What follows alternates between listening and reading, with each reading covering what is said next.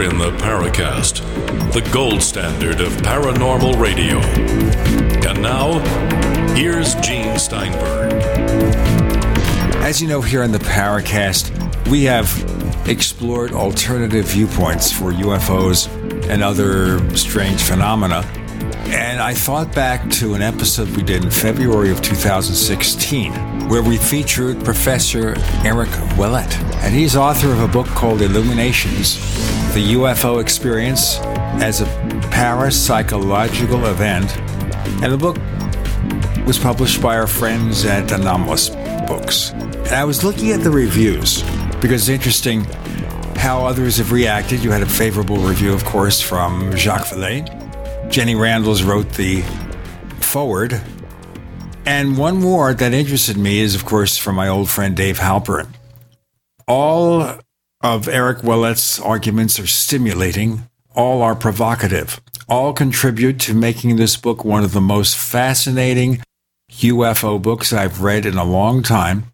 A vital contribution to the understanding of the UFO as a social and psychological phenomenon. Now, as we know, David's been on the Paracast several times. He's somebody I've known for like 50 years or so, since we were wee lads. And the interesting thing here is that originally David subscribed to the theory that UFOs are extraterrestrial, the common theory. But over the years came to think of a collective unconscious as a more viable solution. Now, Eric, we're looking into alternative solutions, explanations for UFOs. And people say we here at the Paracast are against ETH, which I don't think is true. But what led you on the path to looking for alternatives? Well, I guess I went through the path like many other people. At first, I was interested in UFOs and look into the ETH. But the more I was reading about it, and the less I was satisfied, I found that the evidence that was proposed was very flimsy and not convincing at all. Plus, all the conspiracy theory, which is even less convincing for me anyway, forced me to think, well, you know, there's a lot of people who've seen things and they seem to be very sincere. They had extraordinary experiences. So something else maybe might be able to explain these things, because it appears that there's something real behind it, whatever it is. So my first thought was, how about we look at use the tools that were developed by parapsychology to look into the UFO. That's where I started. Now, looking at this here, you realize you're coming up against a conventional wisdom. Yes, I noticed. One of the things that is very fascinating about, as a sociologist, very fascinating about the UFO field is that we are dealing with a mystery. We have no hard proof about what it is. And yet you have a sizable portion of people interested in UFOs who have very hard beliefs about the nature of the phenomenon. That's, for me, disappointing, at times discouraging, because you cannot engage in a dialogue with people who claim to know the truth with a capital T, and yet there's no evidence to support it. No serious evidence. So that's the nature of the beast we're dealing with. What would you define as serious evidence? Well, the ETH, to take that one because it's obviously the most popular one, is a materialistic hypothesis, essentially saying that there's spaceships of some sort traveling to Earth by some means, and there are entities, alien entities, inside those ships, or at times inside those ships, visiting us. So all you need is to find a piece of equipment or a piece of biology that is not from this Earth, and that's it. It's proven. So that's what I mean by hard evidence. And so far, we have absolutely nothing to meet that criteria. So you mean scientifically valid, verifiable material evidence? Because the hypothesis is materialistic. Now, there are other hypotheses. For instance, some people call it the psychosocial hypothesis, where it implies there's nothing behind except just people belief and how their belief system spread around. But so that's not a materialistic hypothesis. But then their proof would be how you can connect an individual experience with the broader social narrative that's out there. Again, these people have not proven this thing, because even sociologists and psychologists have a hard time to explain how what's happening in individual life is impacted by the social larger events. Imagine if you add that, people are very sincere who've seen something. That explanation is very weak, but you're not looking from something materialistic in this case. You're looking for social and psychological dynamics that are proven to work. But isn't observation a physical process? Well, partially, because when we look at something, our brain already projects into that something some information, things we've seen before. And well, if you see something you've never seen before, your brain is confused and will find whatever it can to fill the gap. And so there's a physical element, but there's also a psychological element and ultimately a social element, because the material that our brain uses for filling the blanks is coming from our culture, from our society, the time and the era you live in. So it's not fully physical. Okay, well, that makes a certain amount of sense. And I'm really glad we're diving into the deep end right away here, because what we're dealing with then is, on the subjective side, the interpretation of a physical event. But that doesn't mean that there was no physical event. In other words, reports of UFOs often involve human observation. And unless we're assuming some sort of hallucination, observation includes a physical process called the stimulus response, which requires some objective external stimulus emit photons that are delivered through the lenses of the observer's eyes and registered on the retina, where they're converted to bioelectrical signals that are interpreted by our visual cortex as the experience of eyesight. So we've definitely got, in the case of observation, something external to the subjective experience of the observer taking place. Would you not agree with that? I would agree that definitely what you described happens, but I would suggest we can go one step further. This step further explains in part why it's so hard to study UFOs and why it's so complex. But I think a number of UFO events that were reported were technically as hallucinations or visionary experience. However, the source of what happened in the brain of that person that made them see something is itself objective. So you could think about a shared telepathic vision of something. There was physically nothing, but the stimulus that came to their brain through non-normal means was objective. In a sense, it was coming from elsewhere than the brain of a person. So that would also count for me as something objective, even though there's nothing physical. Well, how do we trace the non-physical aspects here? That's something I'd like to know, because we're going to look at some of the case histories you looked at, such as the Washington National sightings in 1952, where we had visual and radar supposedly indicating the same phenomenon was observed. That's interesting.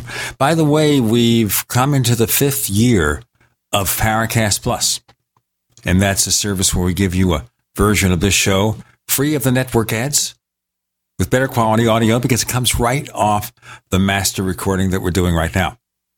And to get all this joy, you go to plus.theparacast.com. That's plus.theparacast.com. We also give you the After the Paracast podcast. And in recent months, many of those episodes of After the Paracast have featured extended discussions with the guests who appeared on the regular episodes. So to hear the whole thing, you have to subscribe. It just turns out that way because it gives us the freedom to do things like that. Eric Ouellet is here. The book is Illuminations, available from Amazon, The Usual Suspects with Gene and Randall. You're in the Paracast.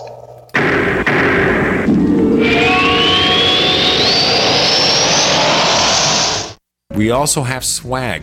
You know, we have all these exclusive Paracast things that you can buy. We've got 60 or so different items, and entails t-shirts, sleeves for notebook computers, iPad cases, mouse pads, the Paracast Jumbo tote bag, all sorts of T-shirts and jackets and stuff like that for men and women. We have a Paracast aluminum water bottle. All this stuff, you go to store.theparacast.com, store.theparacast.com. What makes it special is that the items are the best quality, great T-shirts, fabrics, and they have our official logo on them. That's what makes them special, in multiple sizes and colors. We even have stuff for children, stuff for women, stuff for men. We have all sorts of sizes, like small up to X large. A lot of good stuff. That's the swag from the Paracast. You go to store.theparacast.com, stop by, and take a shopping tour. Trading involves financial risk and is not suitable for all investors. Marijuana has unleashed a green gold rush across our nation. It's creating $10.8 billion in new wealth a year. And every day, it's transforming more and more Americans into millionaires. Former Speaker of the House John Boehner reveals how you could become one of them. Join him online for the American Cannabis Summit. Attendance is 100% free, but space is limited. Join online at www.acs2018.com. John Boehner and an esteemed panel will reveal which cannabis stocks are primed to deliver life-changing windfalls. Plus, they will show you how to become a cannabis angel investor, backing the hottest startups before they potentially become worth billions of dollars. To join the American Cannabis Summit, visit acs2018.com or text JOIN to 76280. Don't miss this once-in-a-lifetime opportunity. Text JOIN to 76280. Text JOIN to 76280 now. Water is the single most important thing your body needs, so you want to be sure it's the purest for you and your family. For over 14 years, thousands have depended on Berkey Clean Water. The Berkey guy has you covered at home, work, and on the go. With water filtration systems of every size for every budget. Now GCN listeners receive 10% off ceramic filter systems using code GCN at goberkey.com or call 877-886-3653. Goberkey.com. How well and how fast does heart and body extract work to improve blood circulation? Listen. My name is Ellis, and I am 66 years old, and I live in Jacksonville, Florida. 2 years ago, I was diagnosed as having clogged arteries. I had 70% blockage in one artery leading to my heart. They wanted me to go on Plavix, but I refused, knowing the negative side effects. Heart and Body Extract is a unique balance, synergy, and proportion of herbs reaching from head to toe at maximum absorption around 95% at the cellular level. Within the first month, I felt a dramatic difference. The heaviness in my legs was reduced, and within 2 months, I felt completely normal. Your natural organic herbal formula for heart health is Heart and Body Extract. Heart and Body Extract comes with a 100% ironclad money-back guarantee. Details at hbextract.com or call 866-295-5305 for Heart and Body Extract. Call 866-295-5305, 866-295-5305 for Heart and Body Extract. Hi, I'm Dan Pilla. I started fighting the IRS over 40 years ago when they tried to seize my mother's house. I sued the IRS and won. I beat the IRS then, and I've been beating them ever since. I wrote the book on tax debt settlement, and I've helped thousands of people deal with tax problems they thought might never be solved. I can help you too. If you owe taxes you can't pay, don't wait another day. There's no such thing as a hopeless tax case. Call 800-34-NO-TAX or go to my website, danpilla.com. That's danpilla.com, danpilla.com. We'd like to hear from you. If you have a comment or question about the Paracast, send it to news@theparacast.com.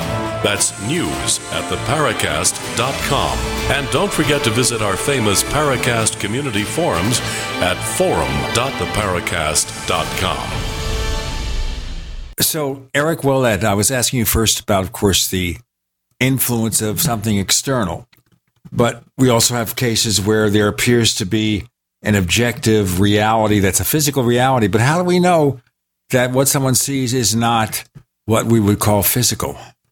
Well, that's a difficult question. But the idea is that if someone has so-called hallucination, but it's actually, let's say, a telepathic vision or some information they gather from another source through non-normal means, that becomes information. And that information then can be corroborated with something else. And that's the only way to do it. It's not easy.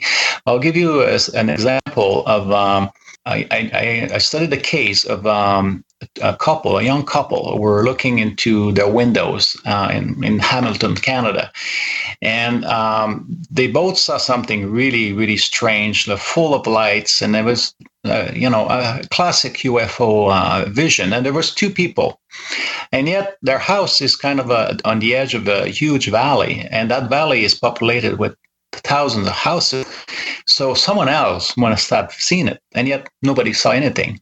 So then you think, okay, if it's a shared telepathic vision, there was nothing physical, but something objective about it, because there's two individuals who saw it, what it is. And so then you start to use other tools, some of them from psychoanalysis, and think about, okay, that symbol of a UFO in the sky, what might it be representing?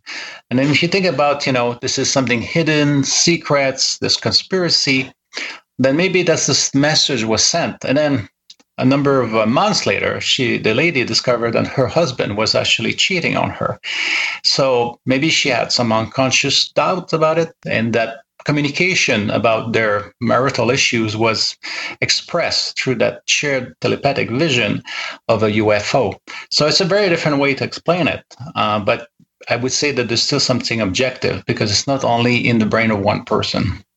We would probably invoke Occam's razor to some degree there to say that, well, isn't that reaching even further than the idea that, well, there really was just a craft out there and that's what they saw?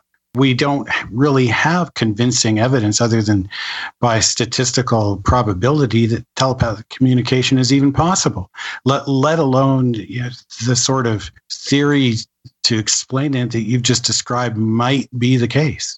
Well, I only partially agree with that. If you think about parapsychology testing in a laboratory context, this is correct what you're saying. However, most of the interesting cases of telepathy are the ones that happen in a natural environment. They're spontaneous. And there's thousands and thousands and thousands of cases that have been documented for hundreds, if not thousands of years. That data is valid too. It's just that it depends how you consider or you look at data. And if you look at data from a more qualitative perspective, there's no doubt that telepathy exists. So there's a different way to look at the issue.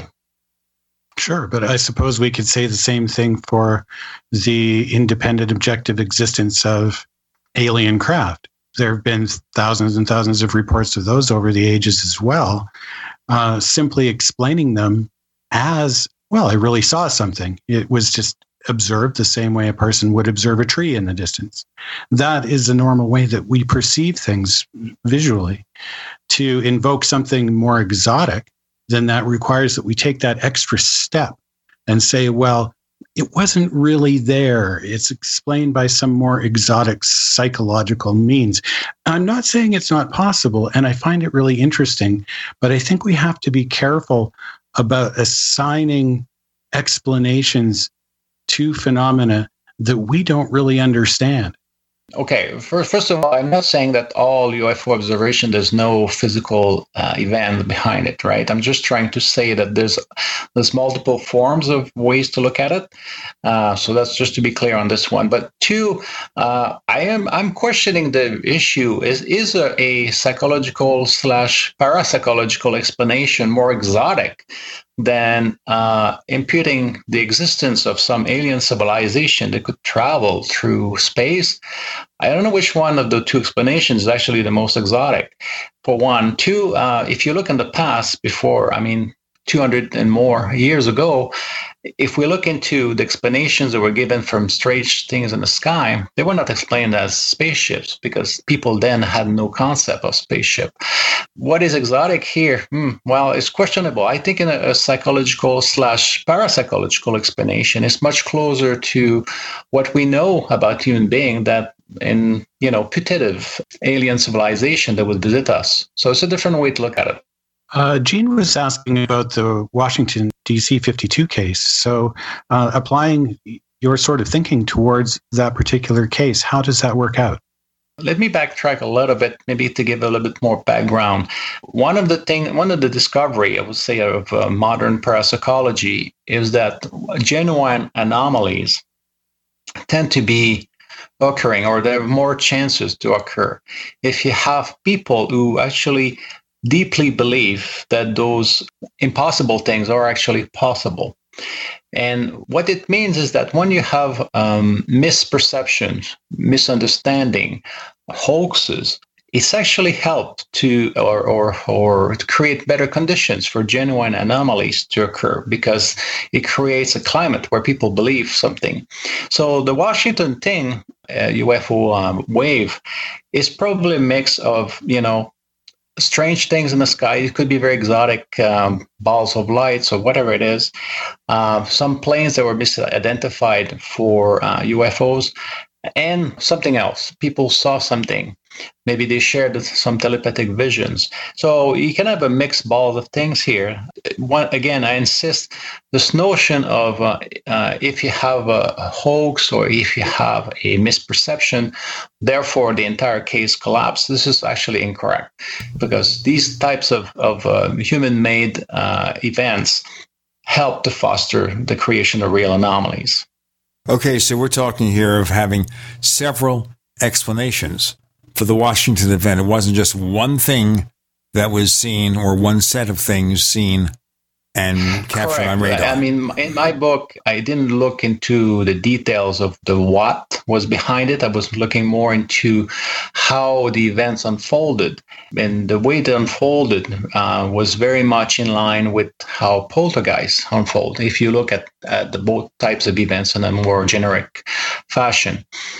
So I didn't dig in any of the actual, each of the little specific sightings, because first of all, that data is hard to find, but two, it was not the point. It was really to show that there's probably something bigger at play, and I tried to describe it through that case study. That's really interesting. What's happening here is we're trying to find some answers, and we're trying to figure out whether we're seeing spaceships or something closer to home, and we're positing some sort of occasional telepathic or shared experience or shared hallucination. Eric, Gene, and Randall, you're in the Paracast.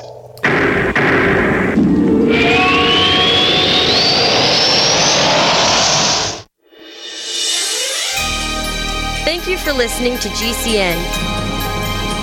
Be sure to visit GCNlive.com today.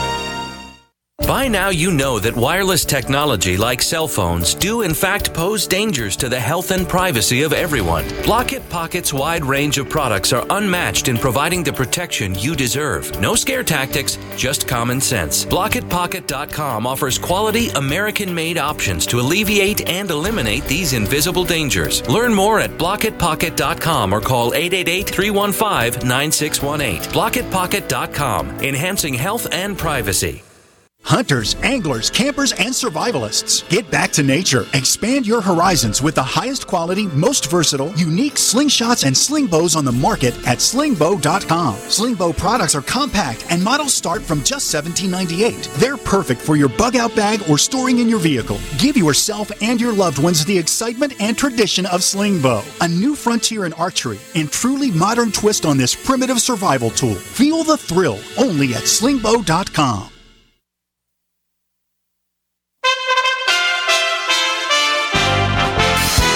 For USA Radio News, I'm Wendy King.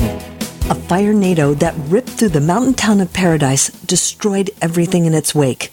Only 3 roads lead up the mountain to the town, and the gridlock caused many people to burn alive in their cars.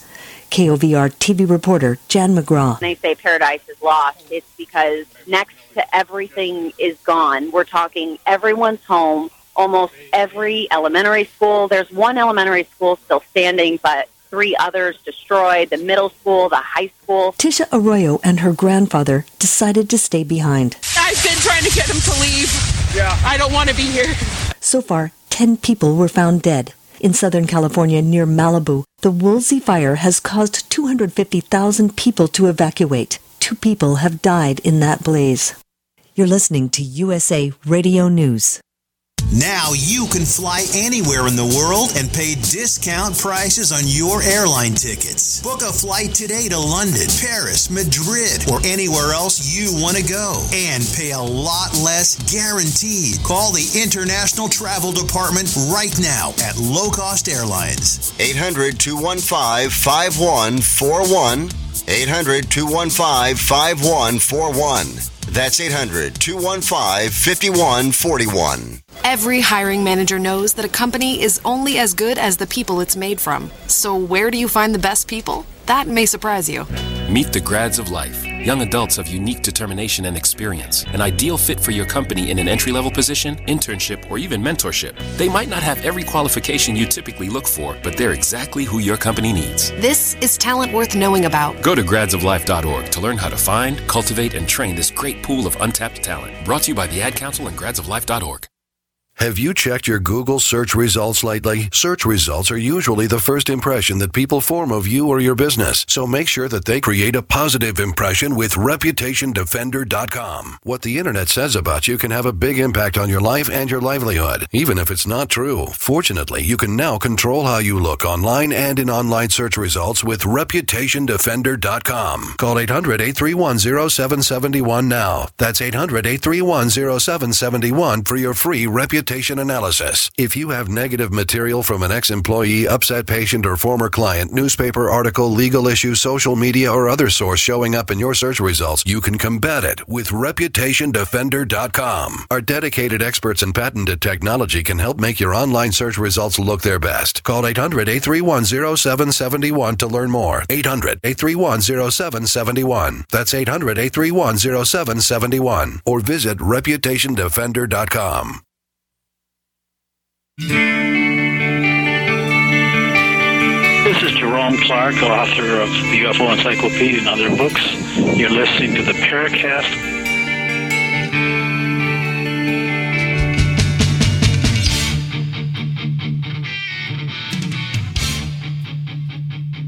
Now, in terms of a possible shared hallucination, Eric, do we have documentation in other cases where this may have happened?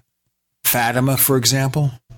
Yes, if you expand your search beyond UFOs, you definitely have good documentation of spontaneous cases of hallucination, as well as if you think about the research that was done in the United States in the 1970s about remote viewing. There were some apparitions that were seen in a U.S. laboratory by several people. And while that area was a target for remote viewing for training personnel, I would bet a lot of money there was nothing there. But the remote viewers somehow were able to create a collective hallucination among the scientists who were working in that lab. So that's one of those very interesting examples, because this one was more, I would not say planned, because they didn't expect to create apparition, but was done under clinical conditions of some quality. On the Paracast some years back, this is during the time of our first co-host, probably before 2010, we featured a British remote viewer named Daz Smith. And I think he may have, and I don't recall this, it's a lot of years ago and it's hundreds of shows later, whether he participated in those original experiments. But we ran a test of so-called remote viewing, and he got pretty decent results in that particular test. But if there's a shared hallucination among remote viewers, wouldn't that be something where they all see something similar, but doesn't necessarily relate to the target? Well, the thing is, you have to remember is that once that energy is used, that what's this parapsychologists call psi, it's generating from the unconscious mind, and the unconscious mind has its own language, and it works with its own agenda. So how it actually got to appear, who saw it, is very hard to control. But definitely they created conditions for a collective experience of seeing an apparition, and more than one scientist saw it in the lab. So at different moments, but still, this is, if you want, you can think about a haunting, that you have several people saying the same thing, but not necessarily at the same time. Right, but if that thing is real, if you say that what they saw in Russia exists and is an accurate portrayal of a particular object or location, how do you explain that? There's a number of theories, but one of them is that they have capacity to seek information that's kind of out there. That's one theory.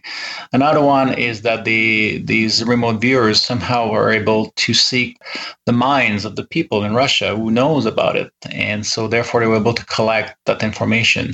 So that's one way to look at it. But when we talk about creating an hallucination, then I would say that's something that the unconscious of those remote viewer was aware, but not their conscious mind. When it was created in weird ways that the remote viewers themselves did not have full conscious control over.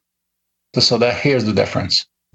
In those cases, though, when we're talking about the lab experiments, we're talking about heavily focused attempts by people on a conscious level to create some sort of an effect. Now, maybe there's an unconscious aspect of it that will manifest itself in some way that you describe. But in the case of many UFO sightings, we're not dealing with people who are even thinking about UFOs. In some cases, we've got people who don't even know what they are or have never been exposed to it at all. An event just suddenly happens to them. So there's a really big difference between sitting down and, say, trying to conjure up a UFO event, be a UFO magnet and meditate on it. Yes, absolutely. I give an example here, but one of the things that is useful to do when someone is investigating UFOs is try to understand the life of the people who had the experience. Sometimes you will be able to find a symbolic message. So, like the case I described in Hamilton, they had marital difficulties, but they didn't speak about it at all. And in one way, their UFO experience was a way to their unconscious mind, probably, to break that lack of communication about their situation. So that could be one form, but you could also have people who saw, very exotic phenomena in the sky, and then they interpreted it as a UFO event, and then this led to other things that were more parapsychological in nature. There's no the order of events in this case. If you look at cases, is you can see everything there. So people believe in UFOs, they see UFO, people don't believe it, and then they see something they interpret as UFO.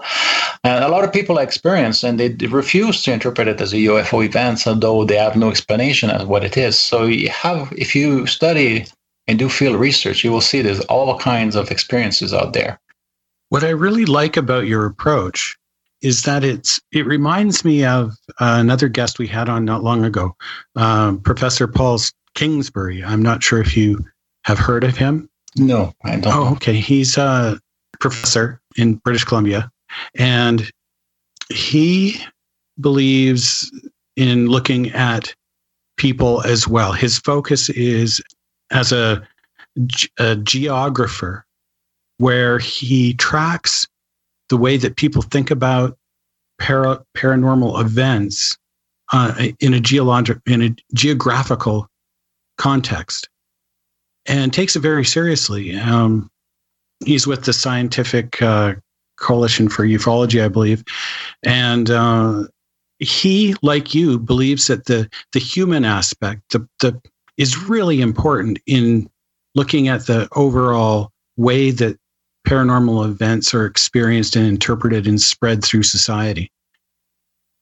Yes, and I know other people who do similar research, and I'm very supportive of this kind of research, because when you have landscape that are mystical, they have some special reputation about them.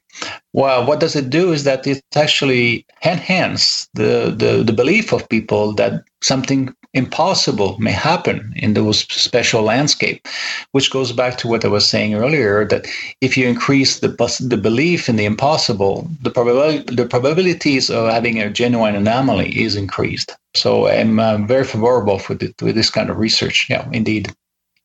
That would seem to make a lot of sense when you think about it. One thing that we tend to find is that UFO reports tend to be reported more where there are greater concentrations of people. I mean, the stereotypical report is that people, they're out in some rural area and all by themselves, and then some strange thing happens and they report it. And while that might be true within the immediate locale of the witness, it still tends to be fairly close to larger population centers within, say, 50 kilometers or so, that type of thing. Yes, the reports of UFOs are coming from people, and in this modern age, most people live in cities or large and small. So that's just normal that most UFO reports comes from cities, which points to the issue that if we had because if you're not in a city, the conditions of observation in the sky are better, especially at night, because you don't have the city lights. And yet you have more observation of UFOs in cities. So that's one factor that supports the idea that there's probably in many cases, something non-physical was involved, or there was something physical, but created something else, maybe an anomaly through telepathy or even psychokinesis. Let's do our break here. Let's break here. More with Eric, Gene, and Randall. You're in the Paracast.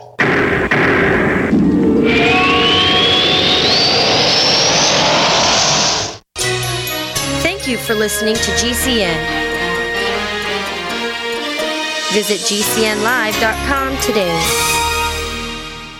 Do you need a website? Well, you can get a great deal on hosting services with Namecheap's legendary coupon code. They're offering substantial hosting discounts on shared hosting, business hosting, VPS hosting, reseller hosting, and even dedicated servers. Namecheap is preferred by millions. It's backed by a money-back guarantee. Use the coupon code LEGENDARY to cash in on the special deal at Namecheap.com, Namecheap.com. First came Attack of the Rockoids, and it was a critically acclaimed success. And now there's The Coming of the Protectors. A former military intelligence man is contacted by a space woman in a dream that turns out to be a nightmare because evil forces on her distant planet are planning to conquer the Earth. This is gripping science fiction of the classic kind.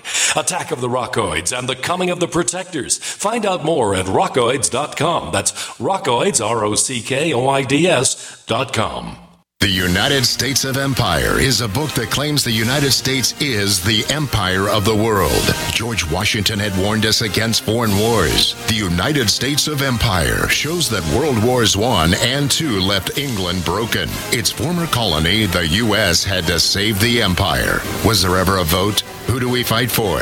The Deep State began with World War I. The United States of Empire by James Dunn. Available at Amazon Books. Hear that? That's the sound of a house being trashed while a gang of thieves ransack the place. And what they don't steal will be destroyed. This year, resolve not to be the next victim of a break-in. Go to faketv.com and discover a device that creates the illusion someone inside is watching TV, even when you're miles away. Security is a mindset, and Fake TV should be part of your security solution. Be vigilant, but not fearful. faketv.com. Age-related macular degeneration is the leading cause of blindness in people over 55. But with treatment, it can be slowed down, stopped, and in some cases reversed. Make sure you see your grandchildren grow. Protect your vision by requesting information about diagnosing and treating AMD. Call the Foundation Fighting Blindness today at 1-800-BLINDNESS for a free packet on reversing or managing AMD. Or go to the website fightblindness.org, where I found so much helpful information. Or again, call 1-800-BLINDNESS today. Advertising is simple. It starts with someone who has a need. Mom! And then gets more specific. Mom, I want pizza. Then we add urgency. I want pizza tonight. Before you know it, your GCN advertising message is reaching millions of listeners. Listeners who are definitely in need. We want pizza! You see, advertising on GCN is simple. Your message meets their need, and the result means new business for you. Tell us about your business. Then let our super creative department go to work to craft just the right message to feed those who have an urgent need. We want pizza tonight! GCN has the most affordable national radio advertising rates, period. And millions of people listen to GCN radio programs on over 1,000 AM and FM and XM stations and streaming audio live. Get started today with GCN, the Genesis Communications Network. Just shoot us an email, advertise@gcnlive.com. This is George Norrie from Coast to Coast AM and History Channel's Ancient Aliens. We support the amazing energy, nutrition, and skincare products from Jeunesse. Jeunesse products are designed by leading doctors in their field with natural ingredients and even stem cell technology. These products help your body perform and look better. Shop Jeunesse at gcnlife.com or call 1-844-443-6637. gcnlife.com or 844-443-6637. Hi, this is Nick Pope. You're listening to the Paracast. Certainly an interesting thing to point out here, an interesting contradiction, you think, in rural areas out in the country, where you get a better view of the skies. You don't have as much air pollution like we do here near Phoenix. You'd see more UFOs, but more are seen in the cities. On the other hand, since more people are around, there's more of an opportunity for them to show up. On the other hand, if the UFO is close enough, the issue of possible air pollution and misty skies doesn't enter the picture, does it? Well, I guess it's sort of like, if a tree falls in the forest, if there's going to be something there to be seen, it requires an observer to see it. Otherwise, it's simply not going to be experienced. So, there may be a lot of UFO activity somewhere out in the wilderness, simply where there are no people. That's kind of the point I was making, is that, well, if it's a human experience, there needs to be humans around to experience it. Yeah, and I would say that even counts if you have, strange radar returns. You have maybe nobody physically looking at it, but you have someone who is actually watching the radar or watching the result of the radar. So even in that case, where there's a human technology in the middle, you still have to have a human to report something odd. That's the nature of UFO. It's a human phenomenon in the sense that they are reported by people. This sort of brings up a couple of interesting points that, maybe you can help us clarify here. I'm a ufologist. I've looked at the subject for years. I've made a really concerted effort to track down what the word UFO means from its history all the way to the present. And it seems to me that what we're really dealing with here when people say they're talking about UFOs, I saw a UFO, is that they're assuming that it's just something that's unexplained, but the actual official definitions are far from that. We're talking about, with those, some sort of craft that is clearly observed, but can't be correlated with any known natural or man-made object or phenomena. It's not simply some vague light off in the distance. So in most cases, when people are talking about what they saw, what we're really talking about aren't UFOs. We're talking about UFO reports. And what those reports contain, what the objects in them are often a lot more vague than something that is really clearly defined and well seen or observed. Yes, absolutely. I use the word UFO because this is the commonly used word, but that's definitely not my preferred word because in various cases, there's actually no objects involved. There's people will see aliens, for instance, and visiting them. There's used to be a lot of cases like that. And there's no spaceship or anything seen or involved, but it's still classified as a UFO event. I think a much better description would be extraordinary events. And why I would use that word is because if we think that other things like hunting, and even as far as goes to say the Bigfoot events, are more or less just variations of parapsychological events, then it makes sense to give a word that's a little bit more flexible and to describe what's going on. So people had a very extraordinary experience and they report it. And you're absolutely right about the wording. We have to be very careful because when a witness say, "Oh, I've seen a UFO," it's very important to ask, "Okay, would you mind to describe in details what you actually saw?" And then you figure out, well, they saw a strange light in the sky. So that strange light could be a lot of things, and doesn't imply that there's actually a flying machine. But they use the word UFO, and then if it's reported as such, then people think they saw a machine, but actually they didn't. They just saw a strange light in the sky. So it's very important also to explore with the witnesses the words they use to have a good understanding what they actually mean. Right. I think it was Valet who said that one of the most treacherous words in the word UFO is the word unidentified. It seems like we're also dealing with something similar when we get talking about parapsychology. Now, I believe you're a member of the Parapsychological Association. And that's correct. It seems like what we're dealing with in a lot of cases with parapsychology are two levels of interpretation. We're talking about something that is more focused on phenomena that has to do with the mind.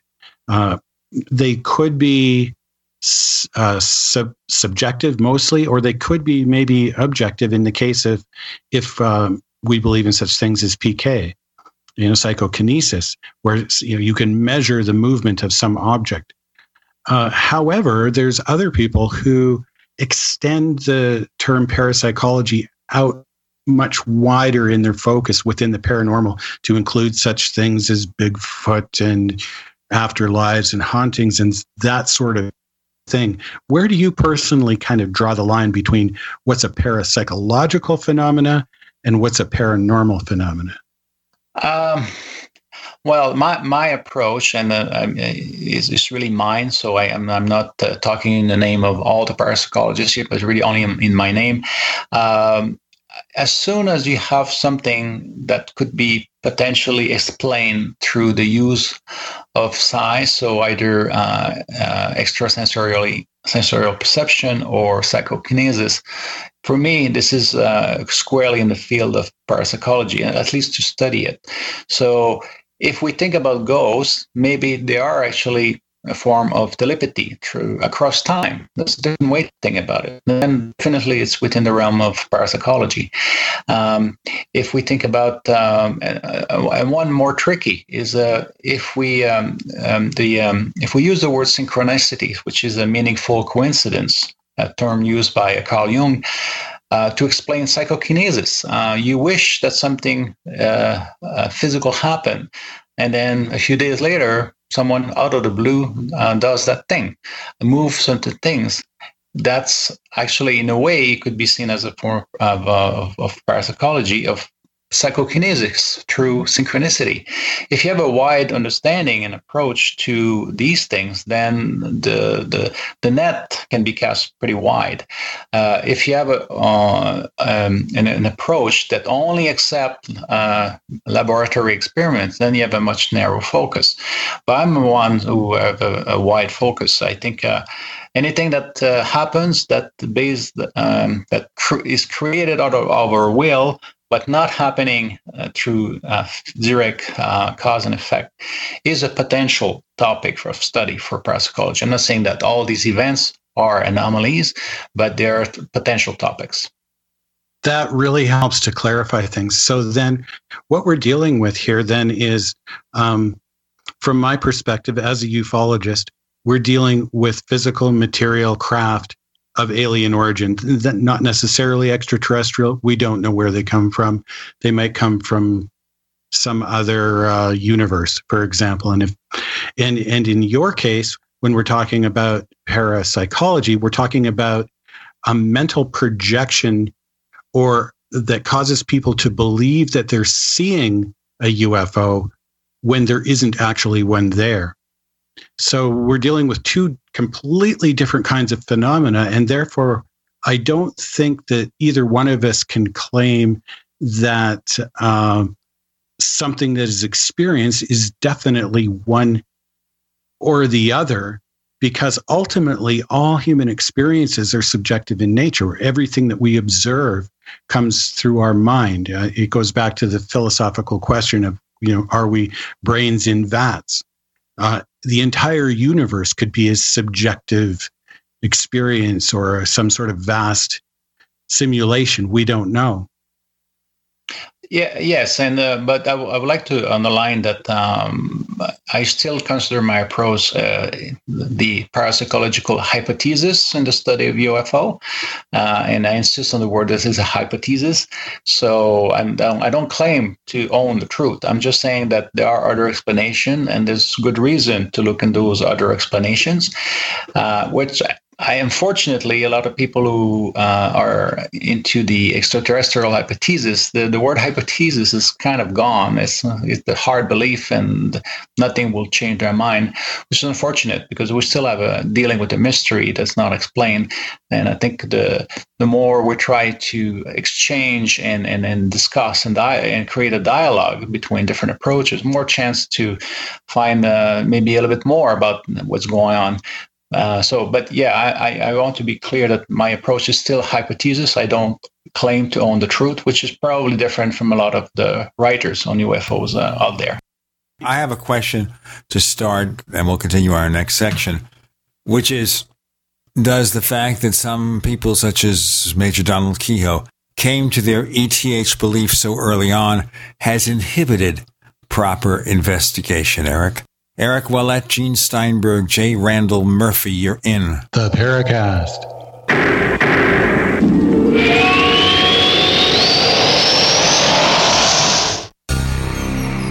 Thank you for listening to GCN. Visit GCNlive.com today. Attack of the Rockoids has been well received by critics and readers alike. It's a thrill-a-minute story you'll never forget. A former U.S. military intelligence officer is haunted by intense dreams about a beautiful woman pleading for his help after a terrible battle in outer space. But the dreams turn out to be true and thrust him into a telepathic love affair with a woman whose faraway planet is intent on destroying the Earth. And now the gripping tale continues in The Coming of the Protectors. It's the second book of the Rockoids trilogy, a galaxy-spanning adventure that pits our hapless heroes against powerful, fanatical enemies that threaten the lives of freedom-loving beings everywhere. Attack of the Rockoids and The Coming of the Protectors, classic science fiction at its best, available now. For more details, visit rockoids.com. That's ROCKOIDS.com. Warning! If you're drowning in debt you can't afford, do not let the credit card companies trick you into thinking that you have to pay it all back, because you don't. What the credit card companies don't want you to know is that there's actually a way to get debt-free without paying off your entire debt or going bankrupt. If you have $5,000 or more in credit card debt, you now have the right to let us settle that debt for a fraction of what you owe. For free information, call Credit Associates now. 1-800-959-5759. We'll even show you how much money you could save. If you can't afford to pay off all your debt, do not let the credit card companies trick you into thinking that you have to. Call Credit Associates now for free information on how to get debt-free faster than you ever thought possible without debt consolidation or bankruptcy. We depend on your success and offer a guarantee, so there's no risk. For free information, call now. 1-800-959-5759. That's 1-800-959-5759. 1-800-959-5759. We'd like to hear from you. If you have a comment or question about the Paracast, send it to news@theparacast.com. That's news@theparacast.com. And don't forget to visit our famous Paracast community forums at forum.theparacast.com. Eric Ouellet, the question on the table about whether the, shall we say, easy or too quick adoption of the ETH extraterrestrial hypothesis has inhibited proper investigation into the phenomenon. I would say yes, because definitely there are people who are, you cannot have dialogues with them because they decided the truth is the ATH and end of story. However, I would like to add a little spin to this question because from my perspective, those who are the hard believer in the ATH as a collective, as people who spread that story, narrative around, actually contributes to the belief that there's aliens visiting us, and in a way, again, as I said earlier, they create conditions for genuine anomalies to occur. So from my perspective, I include them in my model and my approaches that they actually participate in creating UFOs because they're spreading beliefs about very strange things in the sky. And that's a very different way to look at it. And of course, when I approach people and discuss that way, if they are the hard believers in the ETH, they usually don't appreciate much that approach. But in my model, there's room for people like that as well. I find it actually really interesting and would like to understand it a little better, because if I'm hearing you correctly, you're not opposed to the idea that we are dealing with some sort of objective material craft. And I'm certainly not opposed to the idea that the objects in some UFO reports could be the product of some people's minds. But we've got two completely different contexts, and yet you're saying that one can affect the other. So how is it that when people have a experience that involves an actual craft of some kind, that their experience of that creates more other types of experiences? It's kind of like maybe, are we talking, Gene, maybe you can help me with this. Is that sort of like what Bishop is talking about with co-creation? Well, we're participating in what we see. So if we're conditioned culturally to expecting spaceships in the science fiction world, certainly that would contribute to the final observation. How about you, Eric? How does that work? How does, say, an experience of an actual independently objective craft of some type generate the experience of a purely mental experience in someone else? Well, the issue is that if you have, let's assume there's a craft from another world coming, then someone reports it, and that person has a lot of strong evidence, not decisive evidence, but strong evidence that convinces a lot of people, other people. Yeah, indeed, we might be visited by people from another world. And then this dialogue, this narrative spreads around by the normal means of people, exchanging, and today, mass media and the internet. And that creates a context, a social context, where people actually are more amenable to believe that indeed we're visited by aliens or people from another world. And then this creates conditions actually for seeing things that and projecting things that would be really weird, but are not actually physical spacecraft. But they are definitely within the realm of parapsychology, because then they would be shared telepathically. They may have actually psychokinesis effect on the side, and so on. So there's no hard division between the two, because once you have something inserted into a community, it can have all kinds of effects, including parapsychological effects. That's really interesting, and it's sort of, if you follow each step along the way, there's a certain sort of logic to it. Do you think it can happen the other way around, where, say, people in a community become, say, interested in the subject, say, because they're watching a television show that focuses on alien visitation? Do you think that sort of shared communal experience could attract an objectively real interest by independent entities that we would refer to as aliens in some sort of craft, to, say, become involved in that, to attract their attention in some way? I would say, in principle, that no, I don't think it's the other way around is impossible. However, I would think that the other way around might actually be objects that for a short period of time maybe appeared, and then there might be some physical element to it.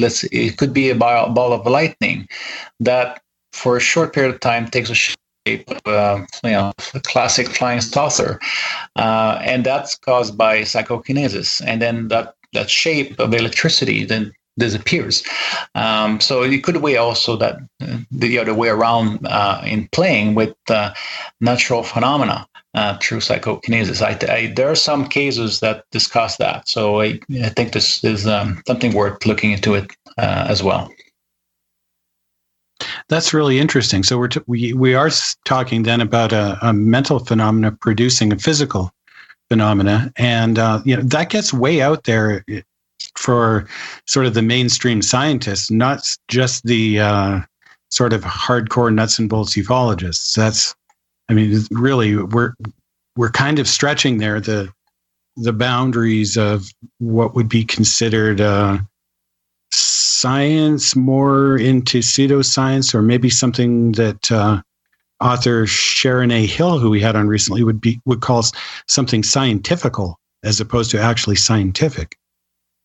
Well, obviously here we're on the edges of research, but the issue is that ufology, in my opinion anyway, has been stuck for a long time. And if we want to get unstuck, we have to start to look at other options and expand our horizon, because otherwise we will not get any more results.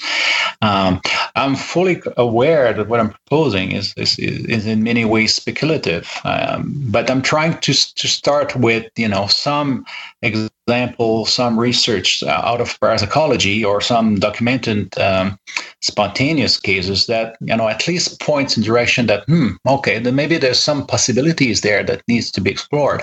That's what I'm trying to do. Try to expand the field, because obviously the good old explanations just haven't delivered much, and so we need to try something different. Well, then again, maybe the tired explanation is also the true explanation. Maybe it's just because we as intelligent beings are driven to find things that interest us. And once something becomes boring, we try to put into it ourselves something that makes us more interested in following the subject. But it's certainly possible that we are simply dealing with craft from some other world, and that we don't need to go beyond that explanation, because if we do, we just will be confusing things even more. I agree. However, an explanation that is more complex and requires more thinking, in the end, is usually more satisfying. But if people seek a quick, simple explanation, well, the ETH is there. If you look in the phenomena, if you talk to experiencers, you quickly see that's far more complex. There's far more variety of experiences out there than we can imagine if we only read general books about UFOs. Let me just interject here, and that is one of the bugaboos I have with some of the UFO research organizations. Can you hear us? Move on. Is that when they collect data from eyewitnesses to anything, it is still heavily focused on an external event rather than the individual, that you never know what there is about that individual that may have or caused this event to be perceived. We've got Eric, Gene, and Randall. You're in the Paracast.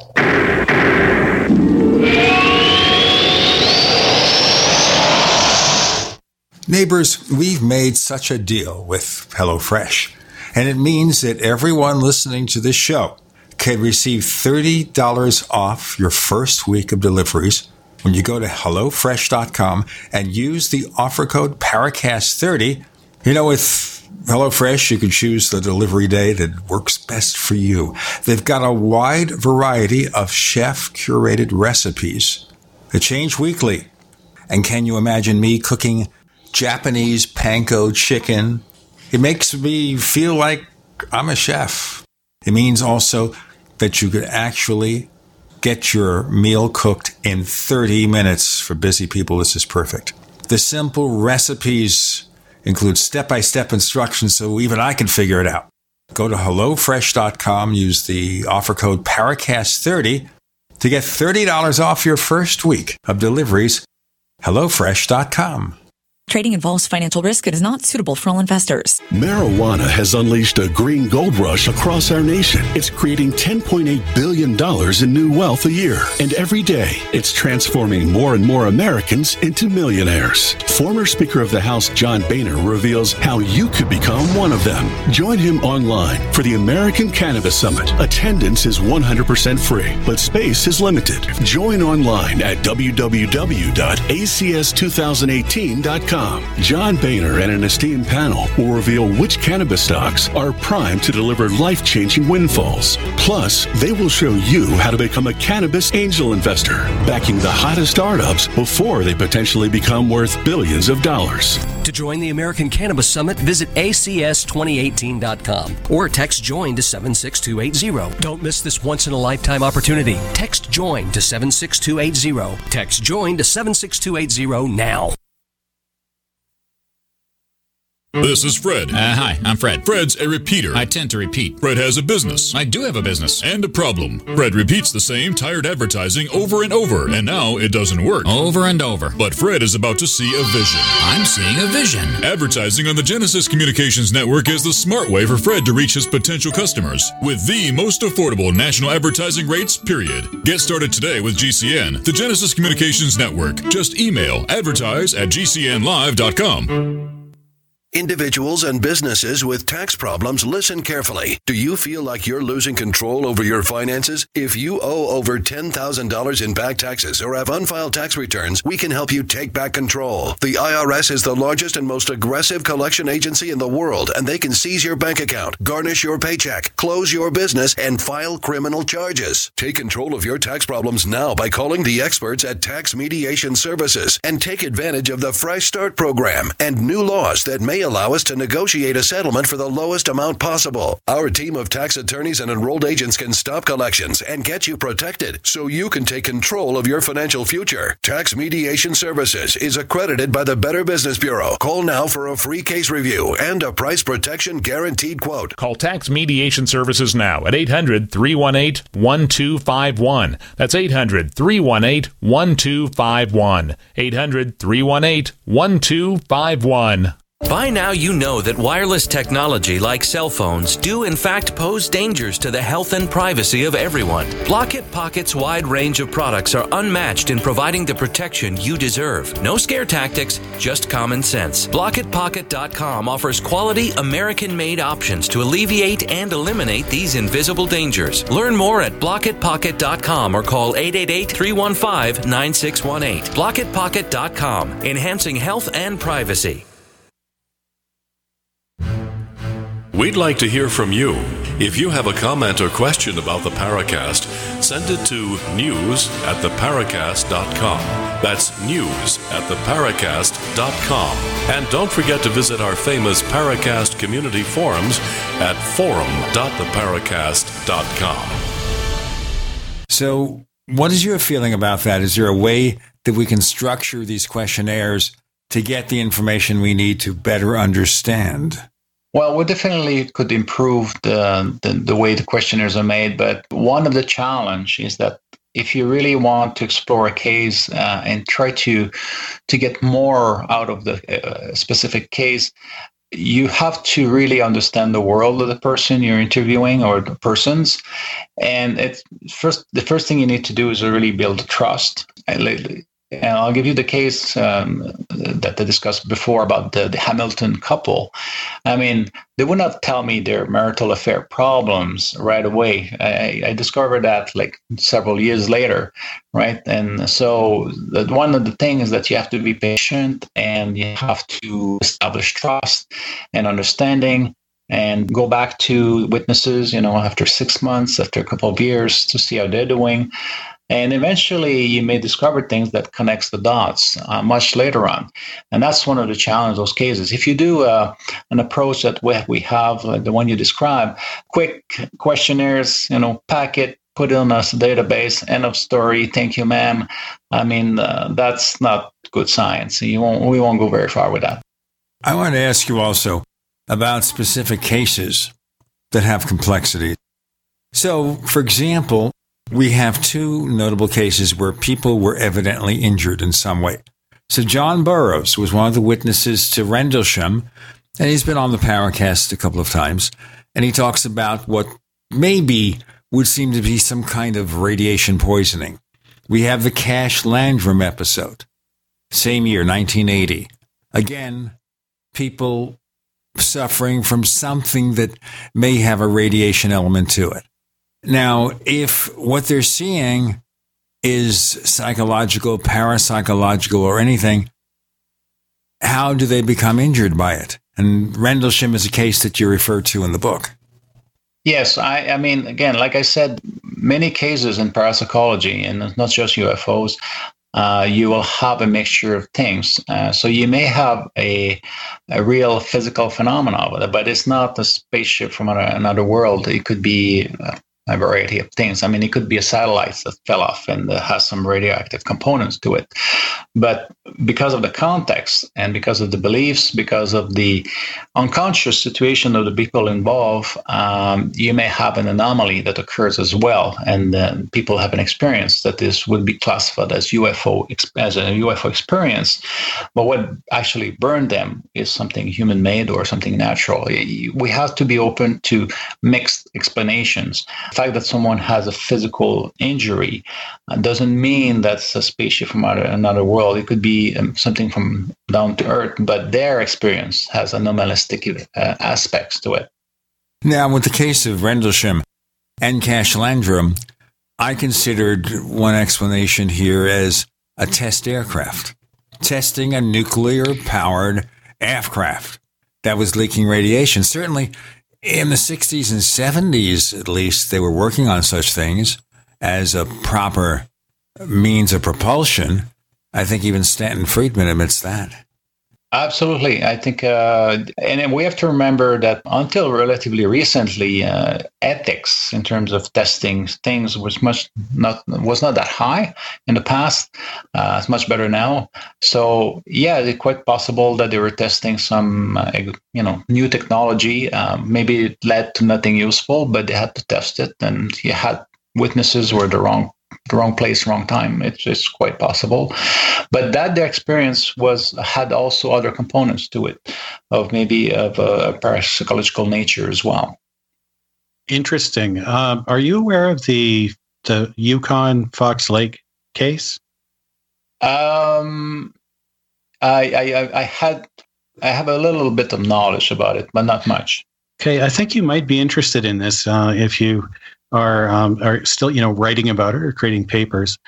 This happened back in 1996 when over 30 people in separate locations reported seeing what to them was a football-sized field UFO near Fox Lake in the Yukon. And witnesses described rows of multicolored lights.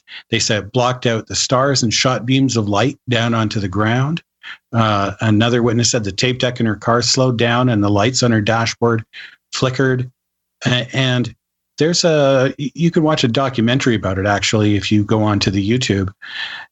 And now skeptics have said that this object that was sighted was actually a re-entering Russian space probe.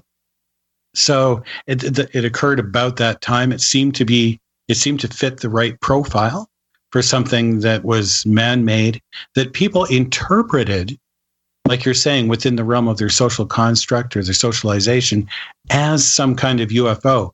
And yet some of the interpretations by those witnesses were not sufficient to be explained as a re-entering space probe, like hover over a lake. Other witnesses actually described seeing the craft much closer.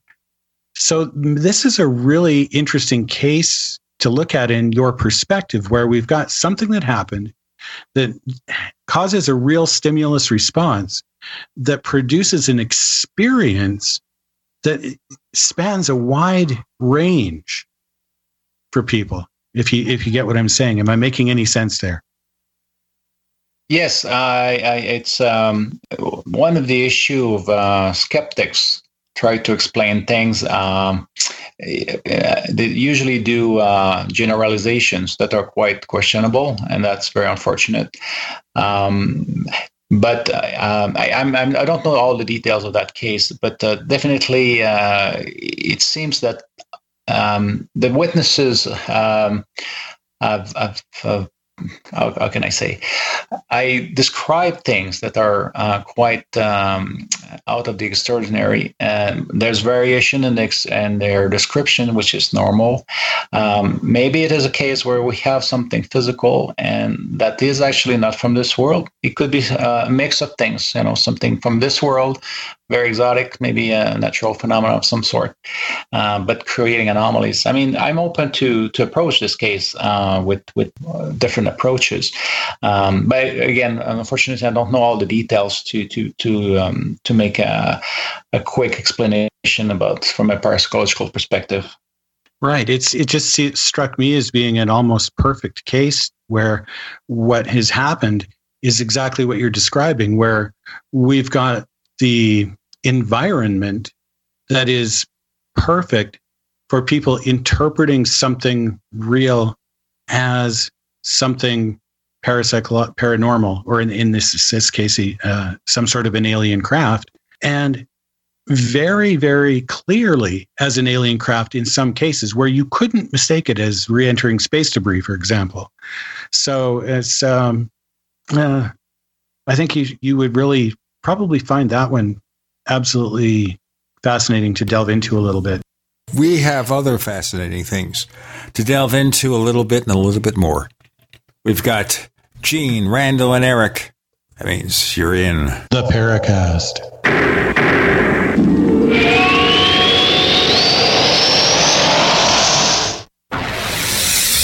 You are listening to GCN. Visit GCNlive.com today. Hear that? That's the sound of a house being trashed while a gang of thieves ransack the place. And what they don't steal will be destroyed. This year, resolve not to be the next victim of a break-in. Go to faketv.com and discover a device that creates the illusion someone inside is watching TV, even when you're miles away. Security is a mindset, and Fake TV should be part of your security solution. Be vigilant, but not fearful. faketv.com. Do you feel like many of us? All the distractions in the world taking our minds and focus off what really needs to get done day to day? Well, Jeunesse has a dietary supplement called Mind to help with mental distraction, and it supports memory function. Go to gcnlife.com now to check it out. You're only at your best when your mind is at its best. Go to gcnlife.com or call toll-free 844-443-6637. That's gcnlife.com or 844-443-6637.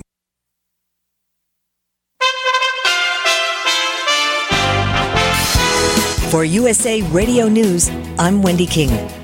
Deadly wildfires are raging in California. In Paradise, 10 people were killed in the most destructive fire in state history. The town was destroyed quickly due to high winds that fanned the flames and hampered aerial support. In Southern California, the wind shifted this way, and it came down, and within 3 minutes, it went from, let's monitor it, to we were running for our lives. few people knew if their homes would remain standing when they left. It was all in perfect condition 2.5 hours ago when I was standing there. It's sad, but, we didn't get hurt, and that was the important part. 250,000 people in Southern California have been evacuated by wildfires. So far, nearly 200 homes have been destroyed in Los Angeles County.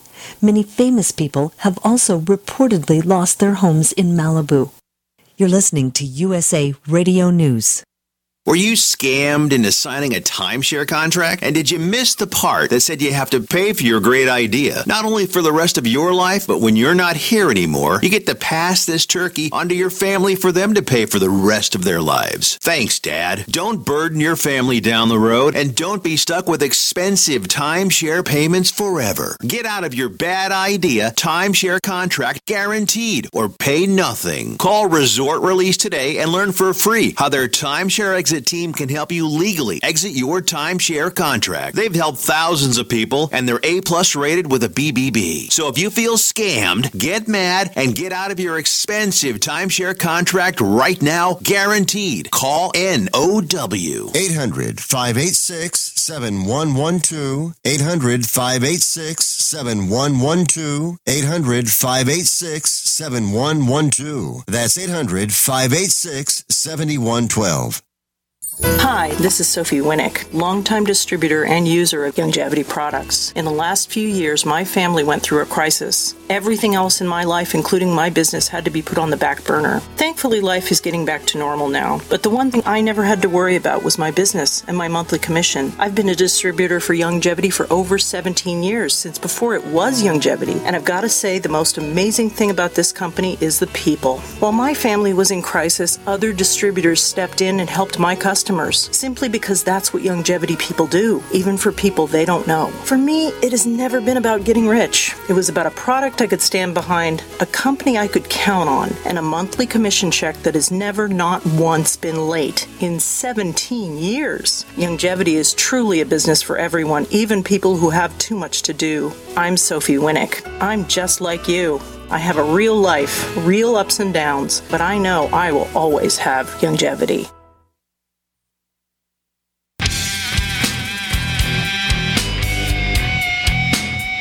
This is Kurt Sutherland, the author of UFO Mysteries, and you're listening to the Paracast.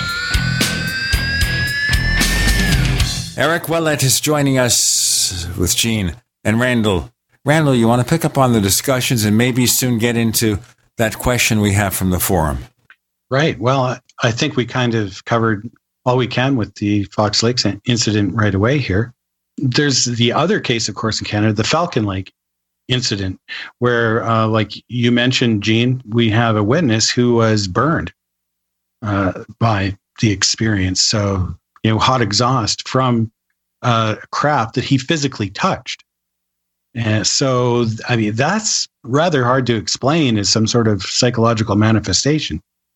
Yes, I mean, I touched on that case in my book, but again, I look at more of the larger context of when it happened in Canada, what was going on there. One of the things that I found fascinating is the symbolism involved in that case. And then some of the skeptics were saying that the burn he got could have been produced by other things. I don't know. I didn't dig into the physical aspect of that one case, but the witnesses appears all very sincere. There's no reason to not believe him. So it makes one of those cases, I would say, interesting. But my in that one specific case, I think it's the larger context that makes it more an anomaly, in a sense of it appears that many of the UFO events that are happening in Canada at that time had some sort of symbolic meaning of where they were happening or what time they were happening. So that's I found that case has more to it than just an individual seeing something physical and being burned by it. I think there's a lot more to it. This is a good time to actually segue into the question we have on the question bank from Farlig Goulstein, who says he'd like to hear you talk about the Tehran UFO interception by F-4 Phantoms, which included ground and air crew visual on some sort of an object, radar detection, lock, and track. Yes. How does things like that happen? Do you have any comments on that case? It's an interesting case. The number of explanations have been given in the past about being American technology being tested, Russian technology, Soviet at the time. I don't know. One of the things that, again, is interesting is that case happened not long before the Iranian Revolution that put the regime of the Shah out. Again, is it a collective stress of people sensing what's upcoming, and it manifested itself in that particular way, and whatever physically caused that, it was just an instrument of our collective unconscious to make it happen. That's how I would start to look into it, because the dates of those events are very interesting in the history of that country. Yes, certainly. You can definitely look at things that occur against the background of the socio-political context and climate of the times. No question about it. However, I think a radar is rather neutral in that it's not going to pick up something that isn't there.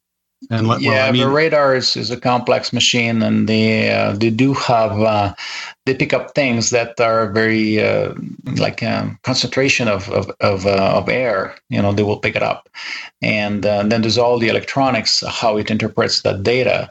Radars are far more complicated than we think. So we have to be careful about when we invoke the neutrality of radars, because there are, and even today, there's sophisticated electronics and computation in there that will eliminate things and add things that are based on our assumptions of what we expect to see in the sky. So it's a bit more complicated than that when we talk about radar. Well, definitely. I'd have to agree with you there that any piece of data that we get is subject to interpretation. So how we interpret it, that's really important. I'm the first to admit that I think strange things happen, and that it is our interpretation of those events that should be studied more, and to be sure that we're getting it right if we can, if we can even do that. How can we do that then when we have these sorts of things? What sort of means could we use to prove one way or the other what's going on in these cases? This is very difficult because these are spontaneous cases. If there's something physical that caused it, it's gone. So there's no way to put our hands on it. So that's very difficult in many ways. And then if we look at the social aspect and the psychological aspect, the best we can do is actually try to correlate, what happened, the symbolism of what happened at that time. That's the kind of proof, quote unquote, that you will see in the social science that will not satisfy people or who have a very narrow view of science. But in social science, that's how we do things. That's the correlations. That's the best we can do. And Farley Goldstein also asks it's not so much a question, but he hopes there will be some discussion on the more recent 2004 Tic Tac encounter, in which he says, according to Senior Chief Kevin Day, the ranking enlisted radar NCO on the supporting ships, talks about how these objects were tracked over the course of several days. And then, of course, we have the pilots, say David Fravor, who actually saw them with his own eyes as well. And while they were caught, but later they were also caught by the cameras on other aircraft, infrared cameras, I believe. So it seems like from a combination of all these data points, we're not simply dealing with some sort of psychological manifestation. It doesn't seem reasonable to propose that. Exactly what it is, I'm not sure. But what do you think of that case? There's been quite a bit about it in the media over the last year. Well, it's one of those interesting cases. It reminds me of the one in Belgium where you had many data points, things happening over a long period of time. Skeptics will probably say that it could be just testing a new technology. The radars, they picked up things. People saw lights, but, is there really a craft out there that can be from another world, or something that we just imitate because there's some technology that can do that? I don't know. Again, it's a fascinating case, and what I would say is that even if there's something from another world that was involved in that, it would be useful to look at were there also other events of the general story that would be more parapsychological in nature. Maybe in some of those events, people didn't see anything physical, but they had to share telepathic events as well. I think it's worth to look at that dimension anyway, even if we're sure 100% there would be something physical, not from this world behind it. It's worth looking at the other aspects as well. That's a really interesting question. I don't think anyone has delved into the case from that particular aspect and interviewed people, crew members on the ships and pilots and so on, to determine if any other strange events happened while this entire sequence of events was going on in the sky. Yes, and there might have been some tensions in the area that maybe they were chasing, some Chinese or Russian submarines, who knows? And that's classified and for good reasons. But it might that tension might have participated in creating the events. So but that will be harder to find if there's something of that nature because of the military context in which it happened. Right, but yes, from the cultural geographic perspective of Paul Kingsbury, though, I think that it should be included if possible. Getting that kind of data could be difficult, but it would be really fascinating. And I really like your sort of perspective on it, your take, your view into the cultural geographical aspect of the paranormal. And I'd like to see a map, how it all plays out, where you could have different, say, how they have maps with regions of different religions marked out in different colors to identify people's different beliefs. It would be really interesting to see a map like that of different paranormal beliefs. Let's do our break here. We've got Eric, Randall, and Jean. You're in the Paracast.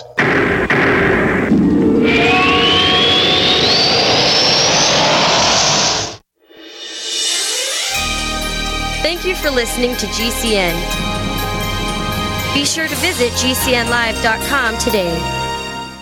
Do you need a website? Well, you can get a great deal on hosting services with Namecheap's legendary coupon code. They're offering substantial hosting discounts on shared hosting, business hosting, VPS hosting, reseller hosting, and even dedicated servers. Namecheap is preferred by millions. It's backed by a money-back guarantee. Use the coupon code LEGENDARY to cash in on the special deal at Namecheap.com, Namecheap.com. First came Attack of the Rockoids, and it was a critically acclaimed success. And now there's The Coming of the Protectors. A former military intelligence man is contacted by a space woman in a dream that turns out to be a nightmare because evil forces on our distant planet are planning to conquer the Earth. This is gripping science fiction of the classic kind.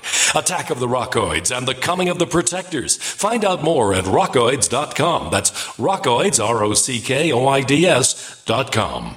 Water is the single most important thing your body needs, so you want to be sure it's the purest for you and your family. For over 14 years, thousands have depended on Berkey Clean Water. The Berkey guy has you covered at home, work, and on the go. With water filtration systems of every size for every budget. Now GCN listeners receive 10% off ceramic filter systems using code GCN at GoBerkey.com or call 877-886-3653. GoBerkey.com. Most of you know that heart disease is the #1 silent killer in the U.S. What if I told you for just $54.95 a month you could fight against heart disease naturally? At Heart and Body Extract, we've been helping thousands of people get back to a healthier heart. Don't just take my word for it. Check out all of the success stories at hbextract.com or to order, call 866-295-5305. That's 866-295-5305. hbextract.com. Don't risk it when you can take charge of it.